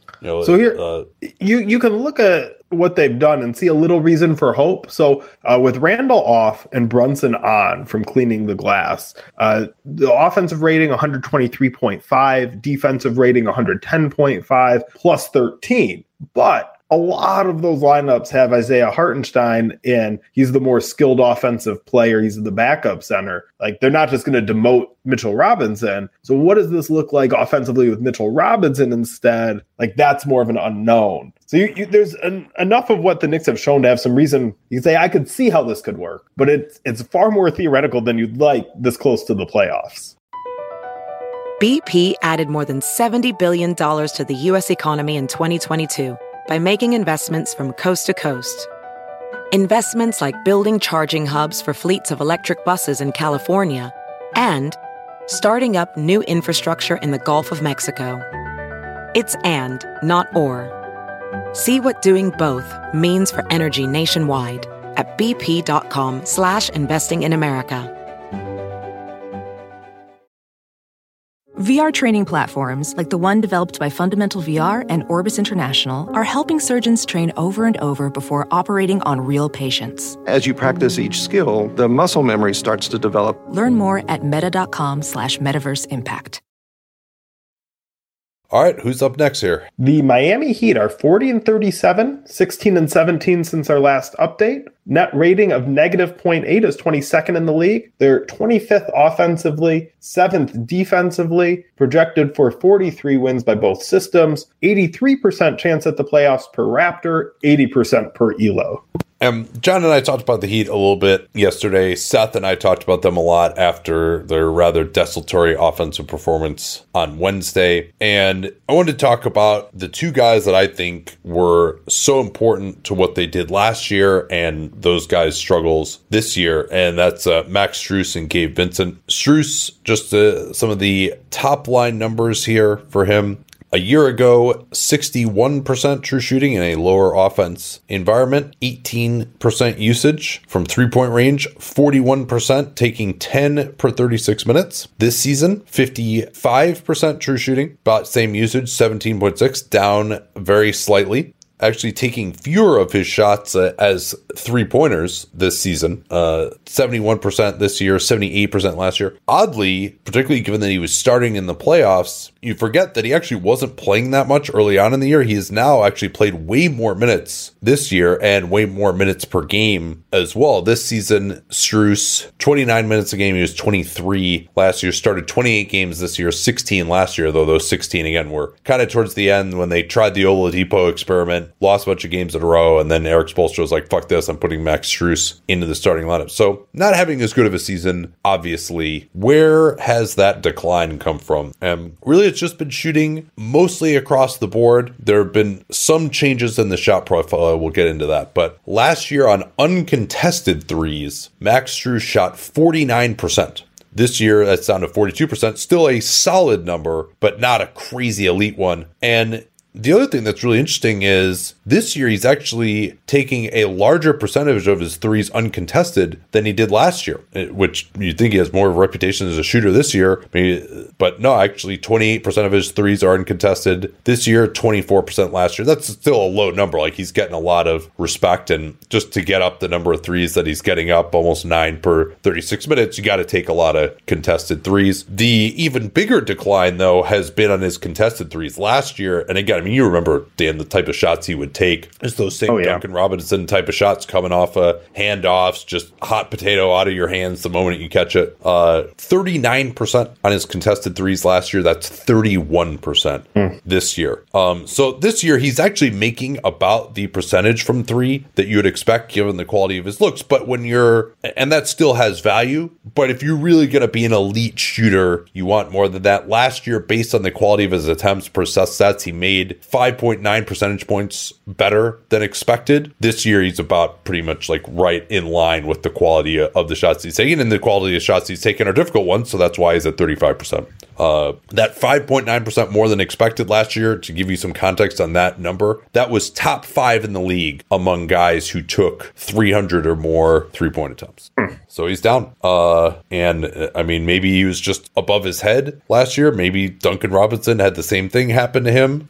And both those guys came out of nowhere, got playing time that wasn't expected because they were just hitting in a way that you didn't think was going to happen. I thought it was interesting that Strus got 3 fouls in 3 minutes on Wednesday and then went out of the game, never came back in. They put Duncan Robinson in. He made 4 out of 6. Maybe Robinson will get more of a shot. And then Gabe Vincent, another guy who was taking deep threes last year, not necessarily like flying off of screens the same way that someone like Strus or Robinson was doing, but, off the dribble, if you left him open, or he could spot up from deep. It was kind of weird, though. And you always wonder about guys like this. It kind of makes you think maybe more so that what they're doing could be unsustainable. He shot a higher percentage on contested threes at 38%. He was 36% on uncontested threes. So, and then overall, based on the quality of shots that he took, he was shot 1.8% higher than expected to get to his 37% overall. But I thought he was taking pretty difficult three-pointers. I mean, that would be 35% as the average. Again, that's below the league average, so he was shooting better than expected. This year, he's at a minus 2.8% based on the quality of his shot. So he's at 32.7% from three and 35.5% expected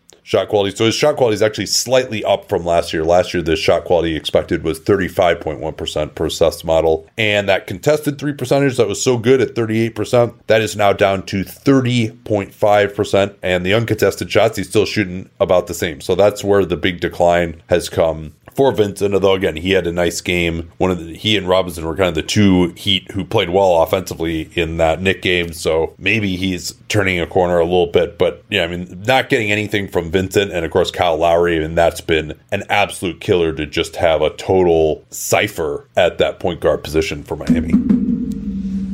Yeah, very little ability to get the team running, to get some easy baskets because this half-court offense is struggling without the shooting. I feel like with the shooting and the Miami's defense has slipped some lately too. I just feel like you plug one leak, you're filling another, or maybe even filling neither. Kevin Love is starting. I think they want him to be providing some of the shooting. He's not, only at 28% on 4.8 3-pointers per game. They're bringing in Duncan Robinson. He's not going to fix the defensive slide. It's hard to see a solution other than they need these guys who played well last year just to play better, to shoot better. And it's also fascinating that both Vincent and Strus are free agents. I would take a flyer on those guys, particularly when you consider that Miami has some salary issues and that probably Kyle Lowry not going to be on this team next year. They're probably going to have to move on from him. I mean, maybe that means they re-sign Vincent, but they're only going to have a small budget to do so. And both those guys, give what they did 2 years ago, I think Vincent is a solid defender at that position. Strus is, he's probably a better defender than a lot of these shooting specialist types, and he can guard a little bit in the post. Yes, but that matters only if he's still a shooting specialist himself. Sure, but I'm saying I would take a risk. I might overpay these guys compared to what they did this year, just based on the chance that they might get back to what they were 2 years ago, and you could actually get a value contract. Reasonable. Their true value is probably somewhere in between. Indiana, 33-44, 10-23 since we last checked in on them. Tyrese Halliburton has only been intermittently available during that time. They're actually now the 26th net rating in the NBA, negative 4.0, 20th on offense, 27th on defense, projecting for 35 and 47 per Raptor. Elo likes them for the same. They're pretty much done in the playoff race. I talked a little bit about what it might look like for them in the lottery chase, which seems more important now because they have pretty much looks like their two best players are not going to be playing. Yeah, Rick Carlisle came out and said, like, yeah, they might not play. Do you want to promise? That means they're not going to play. Exactly. Once they've even acknowledged that in any way, that's about it. And, this team is clearly just running out the clock on the season, so I don't think we need to spend too much time on them. I mean, it's clear without Halliburton, they are just not the same. 28-28 with him, 5-16 without him. Offensive rating 117 with him on, 109 with him off. Like, it just doesn't work without him. But watching them down the stretch a little bit, one player who's really caught my eye is Isaiah Jackson. He was the number 22 pick in 2021. He's getting a little more run with Miles Turner also kind of in this proto shutdown mode. And it's just hard not to notice Isaiah Jackson because he runs the floor so hard. Like he's athletic and he's, trying, right? You see his motor as he gets up and down the floor. He fouls a lot. He rebounds pretty well. He's mainly operating as a pick and roller. I like how he doesn't need much space to get over the rim. You can get a pass to him and he can go up and dunk it. If he has to do more than that, he can get sped up. But also showed some touch with his left hand, a little bit of a move here or there. Not sure exactly what they have on their hands with Isaiah Jackson, but he's getting a little more opportunity down the stretch. He's someone who looks so much better when you just kind of watch the highlights of him, or even if you watch film of his offense, because you see some of these flashes. Like he'll even put guys in the mix and pull up from the 3-point line every once in a while. Like he takes some threes, and he's got a few more ball skills than you would expect for just kind of this rim running center type as well. You mentioned the left hand. He's got a ton of athleticism, a 2-point block rate among the top in the NBA, and gets on the offensive glass some. But the overall numbers just not efficient at all. And this is something like Danny and I have been fascinated by him. So forgive us if this is a little bit redundant, but for him to be 59% true shooting this year, that's 5 percentage points worse than the positional average at center. And a fair amount of that is coming from what he's doing outside of the restricted area, but even his restricted area finishing numbers, not amazing for a center. 68% for a guy like this. Like you would expect him to be in the 75% range, finishing around the rim. And then he does take a few shots outside of the basket area, and he's 35% basically away from the rim, and he takes a few threes, but he's at 14% on those. So I think it's fine that he's kind of trying to explore the studio space, but I think it doesn't encourage me that during the period of the season where the Pacers were actually trying, that he was intermittently in the rotation, when it's not like they have world beaters at backup center behind Miles Turner, and Miles Turner has missed significant time as well. Isaiah Jackson is 21 and plays like it. Yeah, in some ways I think that's true, but in other ways I think you could chalk up a lot to the youth, but in other ways you just there are plenty of 21-year-old centers who are way more efficient than this. Oh, for sure. Probably skewed a little bit by those are the ones who get on the court more, right? There are plenty of 21-year-old centers who would be less efficient and are buried or not, But yeah, I don't know. To me, he's the most interesting young player on the Pacers as they go down the stretch, just because we haven't seen as much from him, right? Ben Mathurin's probably more interesting overall, but we've seen so much of him this season.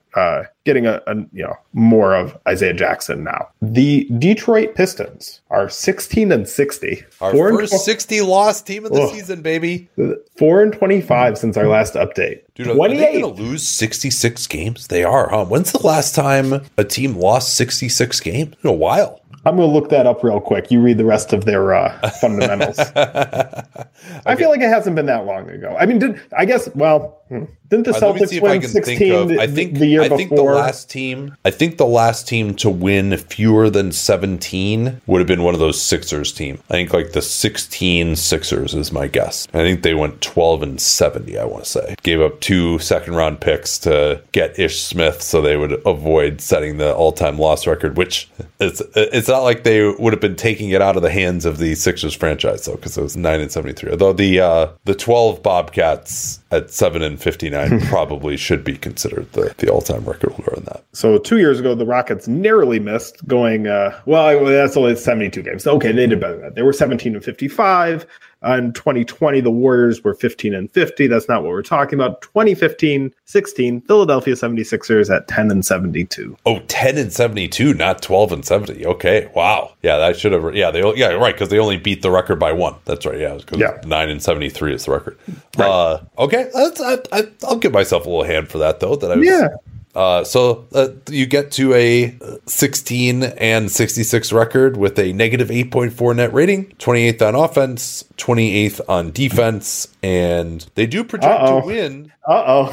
One more game by Raptor. And Elo has them for 2 more wins. Well, they do play Houston. Oh, yeah. Also, I mean, they almost beat OKC the other night. Anything can happen on the last. Who do they close with? Who's their final game? Anything can happen on the last day. Yeah, it looks like it's their last game. The Bulls. Scroll down to the very bottom of the sheet. At Chicago. Yeah, I mean, so their next game, is that tonight? The Houston game? Oh, it Houston is. Yeah. I'm going to have to watch a little of that. I mean, if they win that game, they're still in danger of catching the Rockets if they win another one. So yeah, if they lose the Houston game, they can probably win with impunity one more game. But Danny, they haven't won since Danny and I did the bet about who will, or the Watfo of who's gonna of whether they would win another game or not this year. Yes, these bottom teams are doing pretty well at tanking. We've got the schedule book with the last 10 games for each team. The bottom 3 teams in the West are a combined 0-11 in that, like, these bottom teams just are not winning. The Jazz finally had to have a win because they played the Spurs.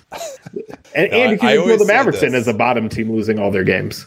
I mean, one more loss, and they probably should start tanking, honestly, especially given the top 10 pick protection. Okay, let's get into the Pistons here. James Wiseman time. I saw him amply during his time in Golden State, and to be honest, not incredibly impressive. There have been a few things that I've liked. 57% true shooting. We were just talking about this with Isaiah Jackson. 7 points per 100 possessions, below the league average for centers. He's not blocking very many shots. His free throw rate is really bad. Again, you would hope that would be better, but as I watched the film, it kind of became clear he's not quite DeAndre Ayton in terms of his, like, everything is a fadeaway, but everything is spinning back right shoulder into a left-handed jump hook. He'll drive right every once in a while, but it's always spin back in that left-handed jump hook. Now, that left-handed jump hook is pretty effective, actually. He's shooting 51% from 3 to 10 feet. Most of those are that hook shot. He gets great extension on that shot, and like that's a pretty effective shot for him. It's the only shot he can get to in these post-ups, but that's kind of interesting. And how has he been posting up? It hasn't been as much static. Every once in a while, he'll just get on the block, 15 feet away, turn and face. Those always go terrible.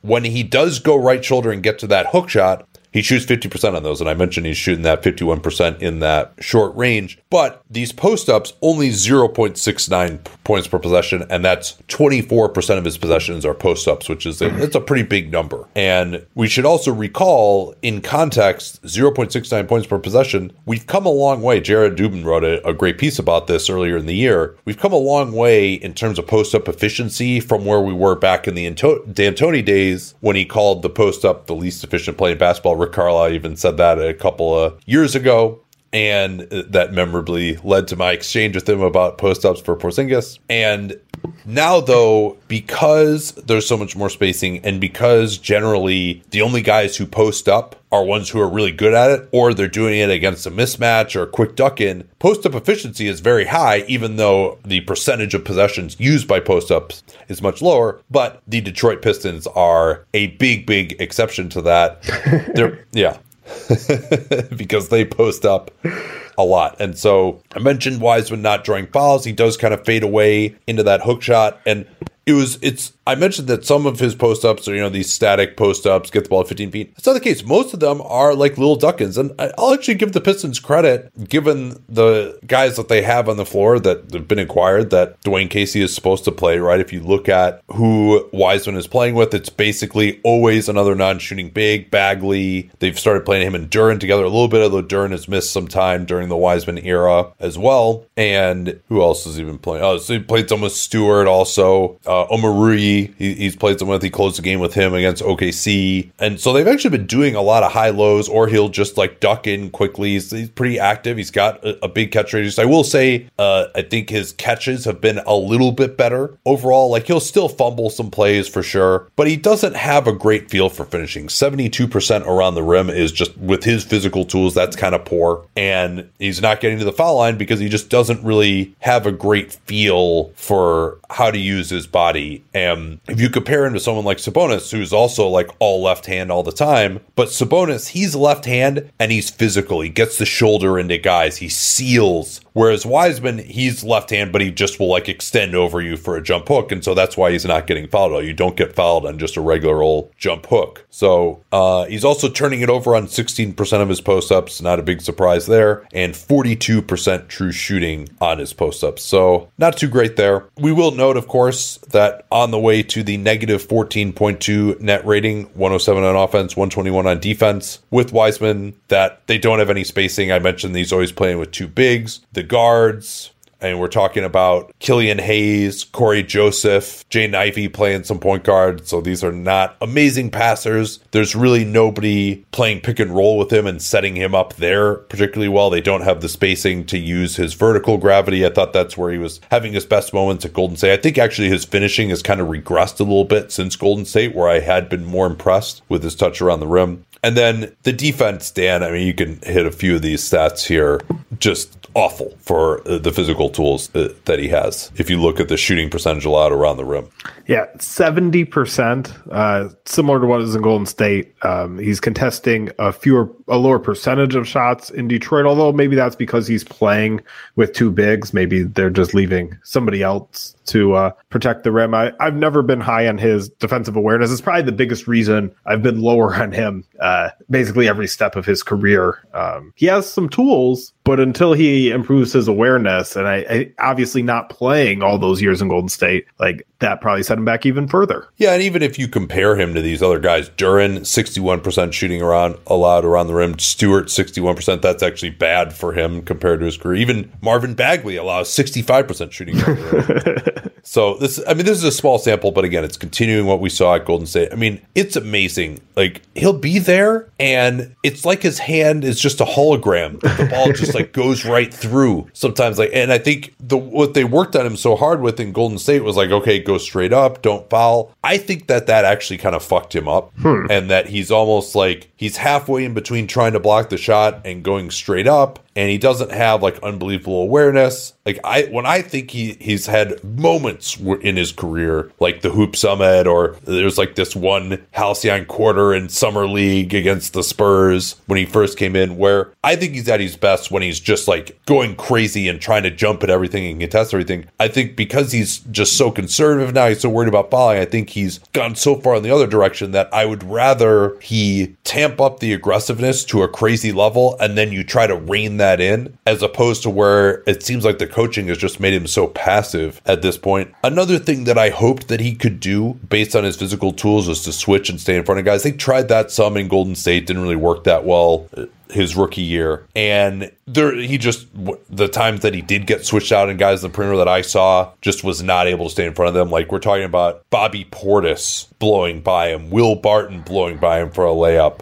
Jamal Murray got switched onto him, he got blown by him. Murray's another guy who, that's a little more respectable. Isaiah Jackson, aforementioned, faced up and blew by him for an and one layup. So there's this thought like, oh, he can get more comfortable, he can play more. I mean, he does have guaranteed minutes now, but it hasn't looked looked any better. If anything, I think he's been a little below my expectations so far. And I didn't have the highest expectations. And so, I mean, as much as people are like, oh, you didn't even get a first for this guy, he's got $12 million guaranteed for next year. And one of the worst players in the NBA. So I think for Golden State to even get off of him at all was impressive. And then to get 5 second-round picks back for him is actually like, yeah, I know it's disappointing he's the number 2 pick. I think they did well, frankly, to do that, given where he's at right now. And just he's 21 now. Yeah, I get it. He hasn't played much, but this is his 3rd year. Like, he should be showing more at this point. The failure is far more clearly getting to a point where it's even debatable whether that return for him was good enough. Yeah, although there really wasn't ever a chance to trade him because he missed that entire second year. I probably would have, well,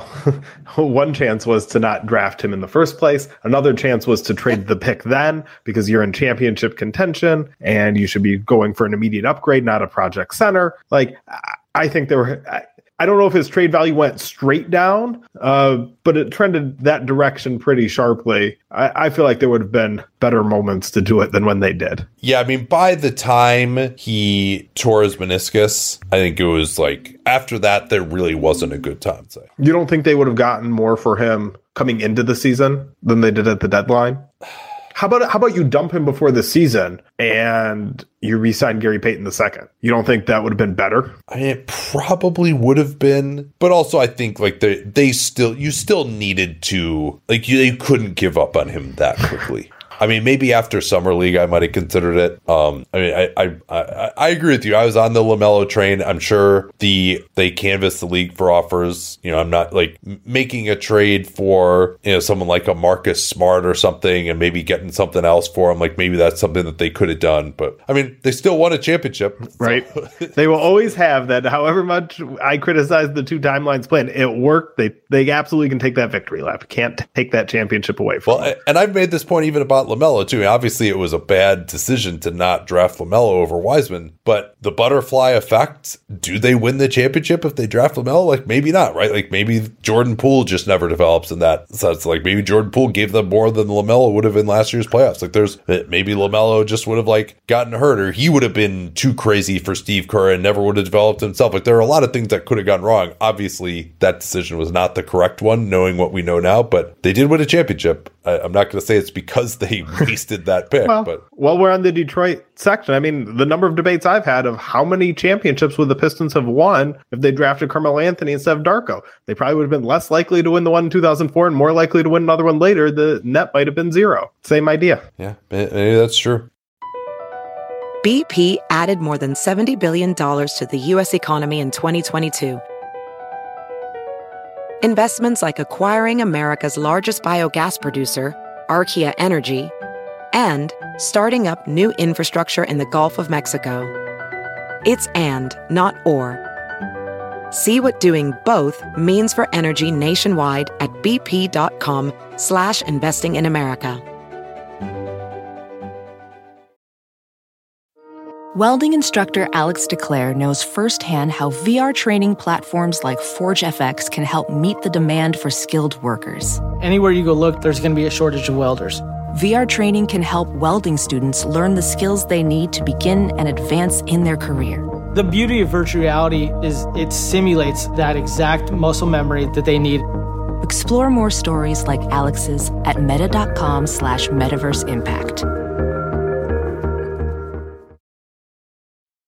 Talk Bulls here, 36-40. They are 16-16 since we last checked in on them. They're actually positive in net rating, and they are below 500 because their clutch performance has taken a nasty turn from a year ago. 15th is that 0.7 net rating overall. 24th on offense, 5th on defense. Although watching that game against LA the other day, you wonder again how the hell they got to 5th on defense. They project for the 10 seed per Raptor, 39 wins. Elo likes them for the same. And then they've got a tall order. They're 2 behind the Hawks and Raptors in the loss column to get out of that 10th seed, but they've got a 2-game cushion against Washington as well. So it looks like 10 pretty likely. Raptors has 21% chance of the playoffs. Elo 29%. We've got to start off with a mea culpa. When we were talking the other week, I was too dismissive of the Bulls' chances in the play-in tournament. They've gone gone 10-7 with Patrick Beverley. And some of these wins are pretty impressive. They beat the Nets by 44. You beat any NBA team by 44. That's not pretty, that much, really. That's pretty darn good. They beat the Wizards by 20. They beat the Nuggets with Jokic by 21 in Denver. They beat the Heat by 14. They beat the 76ers with Embiid. They beat the Trailblazers by 28. That probably does not count toward what I said about beating an NBA team by a sizable margin. They beat the Lakers by 10, though. It's not going perfect, but they are up and down enough that they have a puncher's chance, I think, in any play-in game, a home or the away. Patrick Beverley's getting a lot of credit for this surge by the Bulls. I think he deserves a lot of credit. He's on his shit in a good way, where he was on the same shit in a bad way in Los Angeles. I think that veteran team, that team that had some more success, they didn't want to hear it. It wasn't well received, but his energy, his tenacity, it's the jolt the Bulls needed. They seem so stale. And just in turn, I do think those things matter. That energy he brings is contagious. And this is the team that needed it. The other thing he's bringing more tangibly is I think he's taking some of the point guard responsibilities off the plate of Zach LaVine. I think there are multiple things going on here. But since Patrick Beverley arrived, Zach LaVine's averaging 28 points a game, 55% field goal percentage, 44% on three-pointers, and 89% on free throws. I think he's just focused more on scoring. I also think he's healthier. He looks like he's moving better.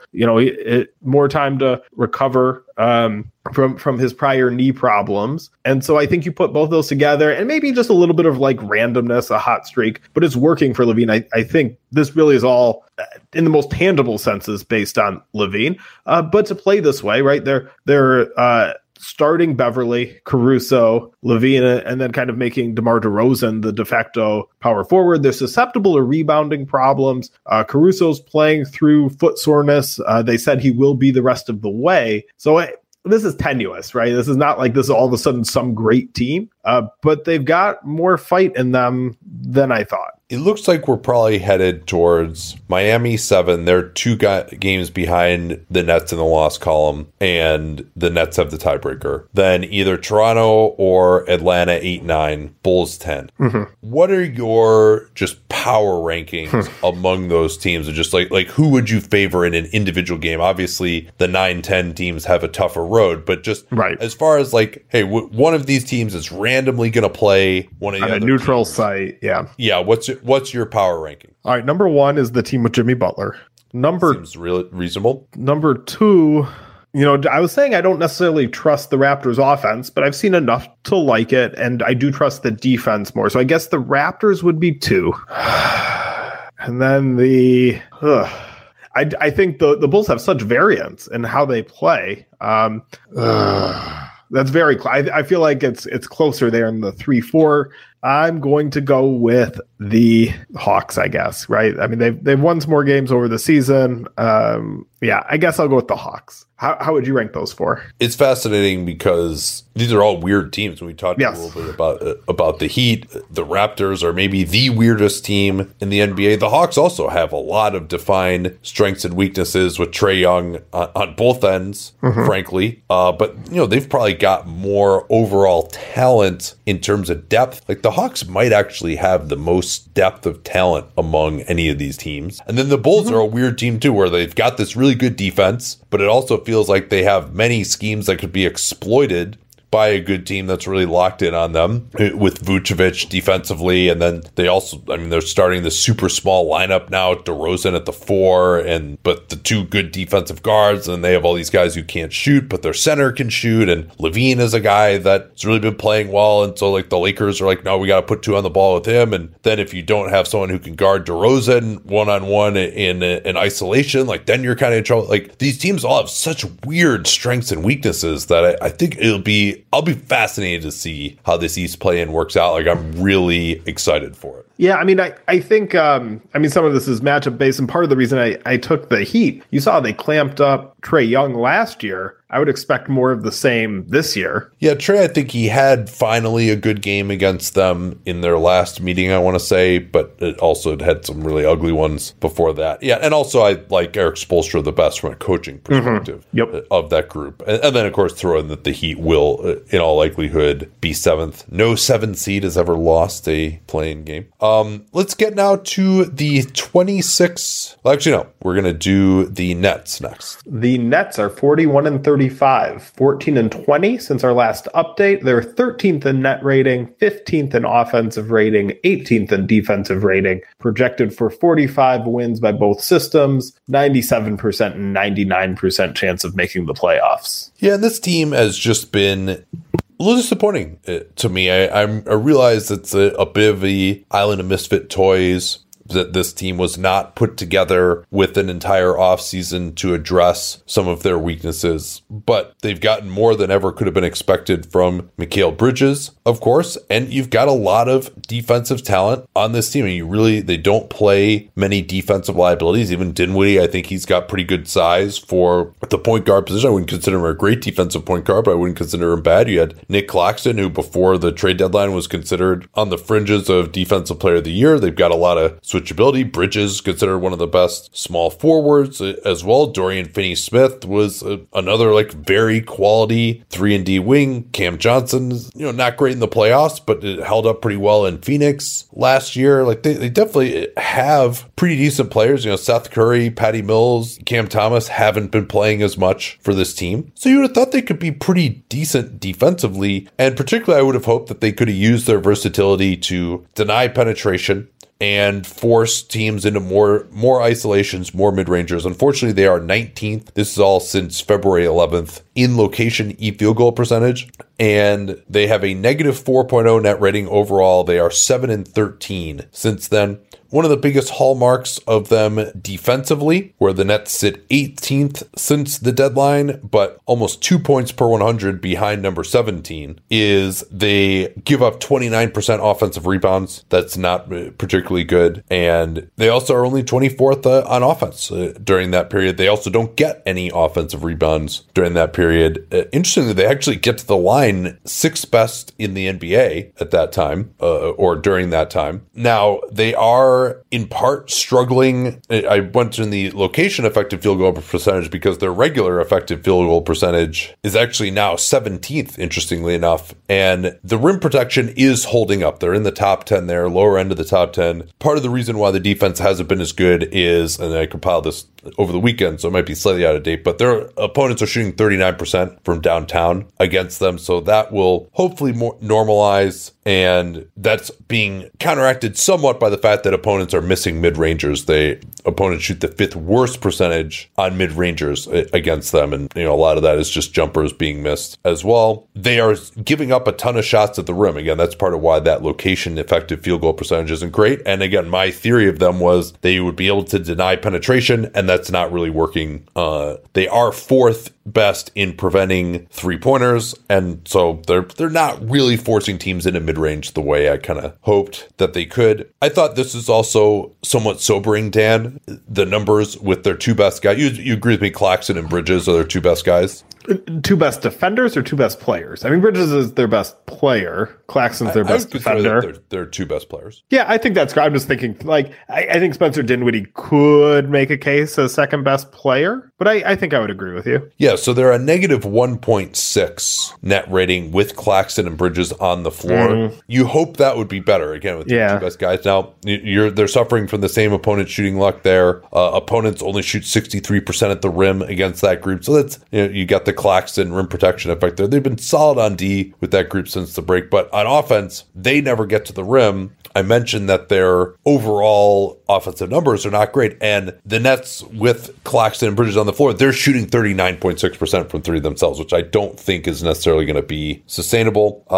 It's also very interesting that with Mikal Bridges on the floor, they're a negative 6.3, and they're plus 3.7 when he's off the floor, so that's pretty weird, as good as he's been, and he's also been a guy who's always been great in the plus-minus stuff, too, until this. So this is just kind of a weird team right now. We're not seeing missing the hallmarks of a dominant defense. Like, all right, they're fine. But I think if you were hoping that this team could be, have a similar season to maybe where the Raptors were 2 years ago, right? Maybe you don't have that one dominant guy, but you have a lot of versatility and a lot of good players. You've got some decent depth that Raptors team didn't have. If you're thinking about this team winning in the high 40s going forward, which I thought was maybe possible for this group after the trade with the depth that they have during the regular season, we're not seeing the outlines of that yet. And then finally, last thing, a lot of people wonder, hey, Cam Thomas, he had those 2 40-point games after the trade. Why isn't he playing? Well, it might have actually even been before the trade. I can't remember when they had a bunch of guys out.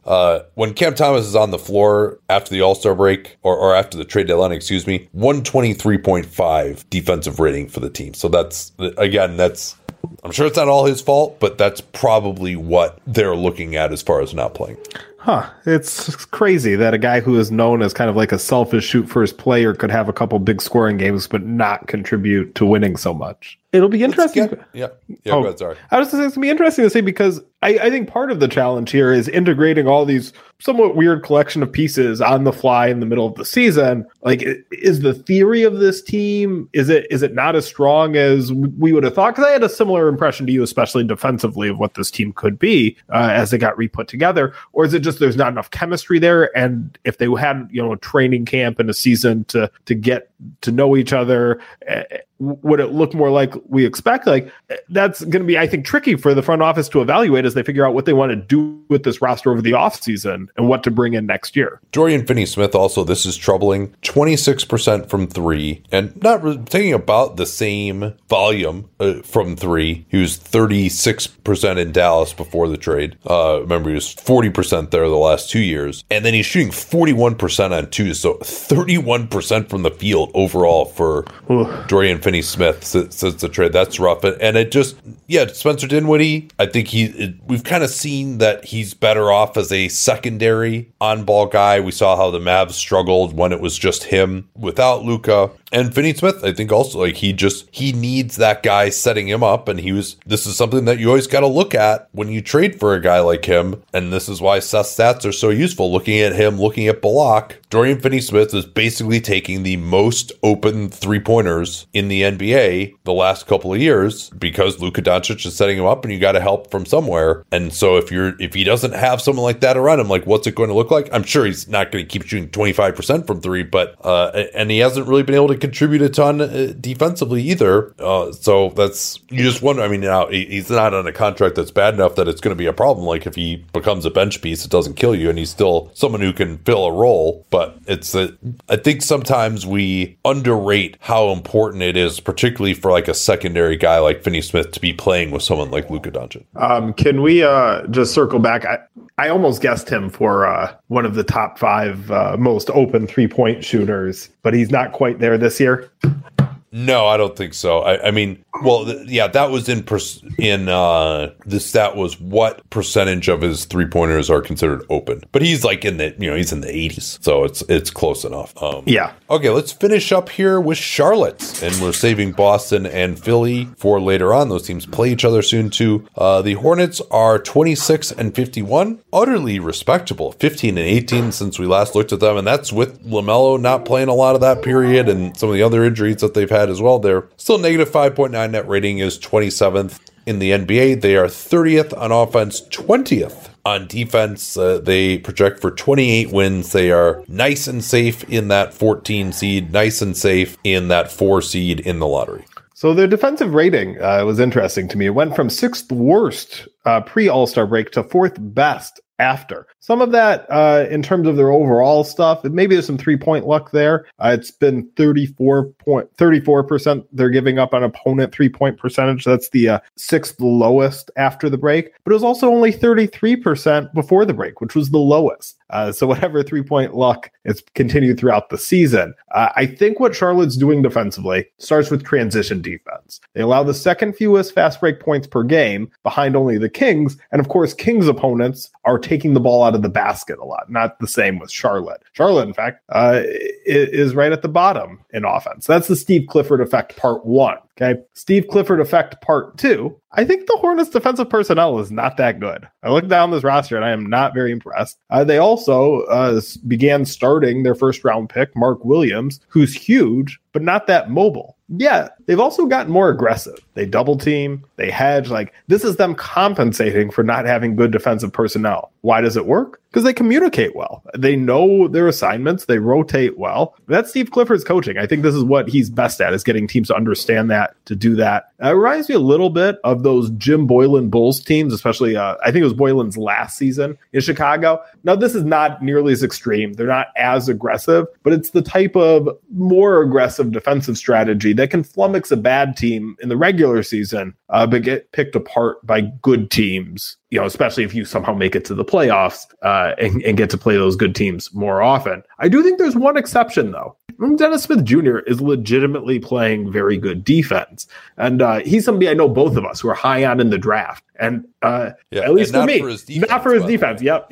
I thought maybe there's some defensive potential there, but it was mainly for his offense. I thought maybe this guy could be a 3-level on-ball scorer. Didn't work out. He's the type of player we were talking about earlier of figured out his offense doesn't work in the NBA. You want to stay in the league, defend. Except for he didn't want to stay in the league. He was training for football before the Hornets called. They signed him to an unguaranteed contract. And I'm not sure if he would have made the regular season roster if LaMelo Ball didn't get hurt. He made it. He's playing good defense. He channels his athleticism into defense. The athleticism that impressed us in offense, now using that towards defense. He's strong. He moves well. He's very good at, it almost feels like he's the same way a typical guard might funnel somebody toward a rim protector. It feels like he's doing that, except for funneling his man to himself because he stays in position to get up and contest the shot himself. He's second in the entire NBA in estimated defensive plus minus at plus 3.6. He's behind only Alex Caruso, and he's playing 26 minutes per game, 54 games. I think he's a very legitimate all defense candidate. I haven't, gone through every single guard in depth. My gut is, Alex Caruso is probably going to be the top of my all defensive ballot at guard. Drew Holiday's there. We can go down just real quick a list of, candidates: Marcus Smart, Derek White, Dylan Brooks, OG Anunoby, if you consider him enough of a forward. Same with Matisse Thybulle, Herb Jones, Jimmy Butler, DeAnthony Melton, Emmanuel Quickly. The latter of those guys are more forwards. Smith is definitely a guard. I would consider them more forwards, but also be comfortable putting them on all NBA at guard. Enough a guard to be there if they belong. Lou Dort, KCP, Jose Alvarado. There's plenty of candidates. But I think Dennis Smith Jr. is having a year, maybe deserves inclusion. No, I think so. I mean, and when you watch him, he makes a lot of plays as a help defender as well. And he has the elite athleticism. Yeah, it's amazing. As soon as his offense started to suck, he got good on defense. And he looks so much stronger. He probably is because he was training for football. I think he had to swing that adjustment, but this is the strongest I've ever seen him look, and he makes good use of that. Absolutely. And yeah, I mean, it's too bad that because he's actually has had some moments as just a pick and roll player and a passer as well, which for those who followed his career very early on back in high school, he actually kind of fashioned himself as more of that pure point guard type. But God, if he just cannot shoot the ball, it's terrible. And I don't think it's ever coming back. His jumper looks as bad as ever, although he did, of course, hit one against Dallas. One other thing I don't think you mentioned about their defense, I just came across this looking at some other stuff. Since the deadline, the Hornets allowing only 62% shooting at the rim. And, that 3-point shooting you mentioned, they've had some luck there. But that's more legitimate. And, we'll see. Mark Williams, I agree with you. He's kind of immobile. But if they're going to create more pressure on the perimeter outside of him, having him back there, Nick Richards, I think, also can be a presence. I mean, I think sometimes they're creating pressure on the perimeter with him. Sometimes he's the guy hard hedging plenty of times. And I think that's in some ways the way they are moving so well and communicating so well in the rotations, that's protecting him more than asking him to backpedal to get closer to the rim. Like he's not going to make it in time. It's almost like it feels like their defense is like, we know our defensive personnel isn't that good. We know we're going to lose a lot of these battles, but we're just going to be smart enough to overcome that. All right, well, that's it. We made it through the 13 of the 15. That's been a while since we've gotten through that. So we'll get to Boston and Philly at some point later this week. I've been lightly checking Twitter. We've gotten until this evening for this latest CBA deadline. Seems like they're getting close. We already got the news, which we'll talk about later, of the age limit is not going to change. So I'm hoping that we have a CBA to break down, and that'll be our Sunday episode. But if not, we'll have plenty else to talk about, no doubt. Thanks so much for being subscribers. If you're listening on the free feed, great chance to jump in and be a subscriber. We, of course, will break down every single playoff game, every single team's off season. We'll break down the draft, every signing of free agency. This is prime time here. So if you're going to jump in, you get John Hollinger, every episode of Hollinger and Duncan as well. This is the time. Hope to see you on Dunked on Prime if you're on the free feed. Across America, BP supports more than 275,000 jobs to keep energy flowing. Jobs like building grid-scale solar energy in Ohio and producing gas with fewer operational emissions in Texas. It's and, not or. See what doing both means for energy nationwide at bp.com/investing in America.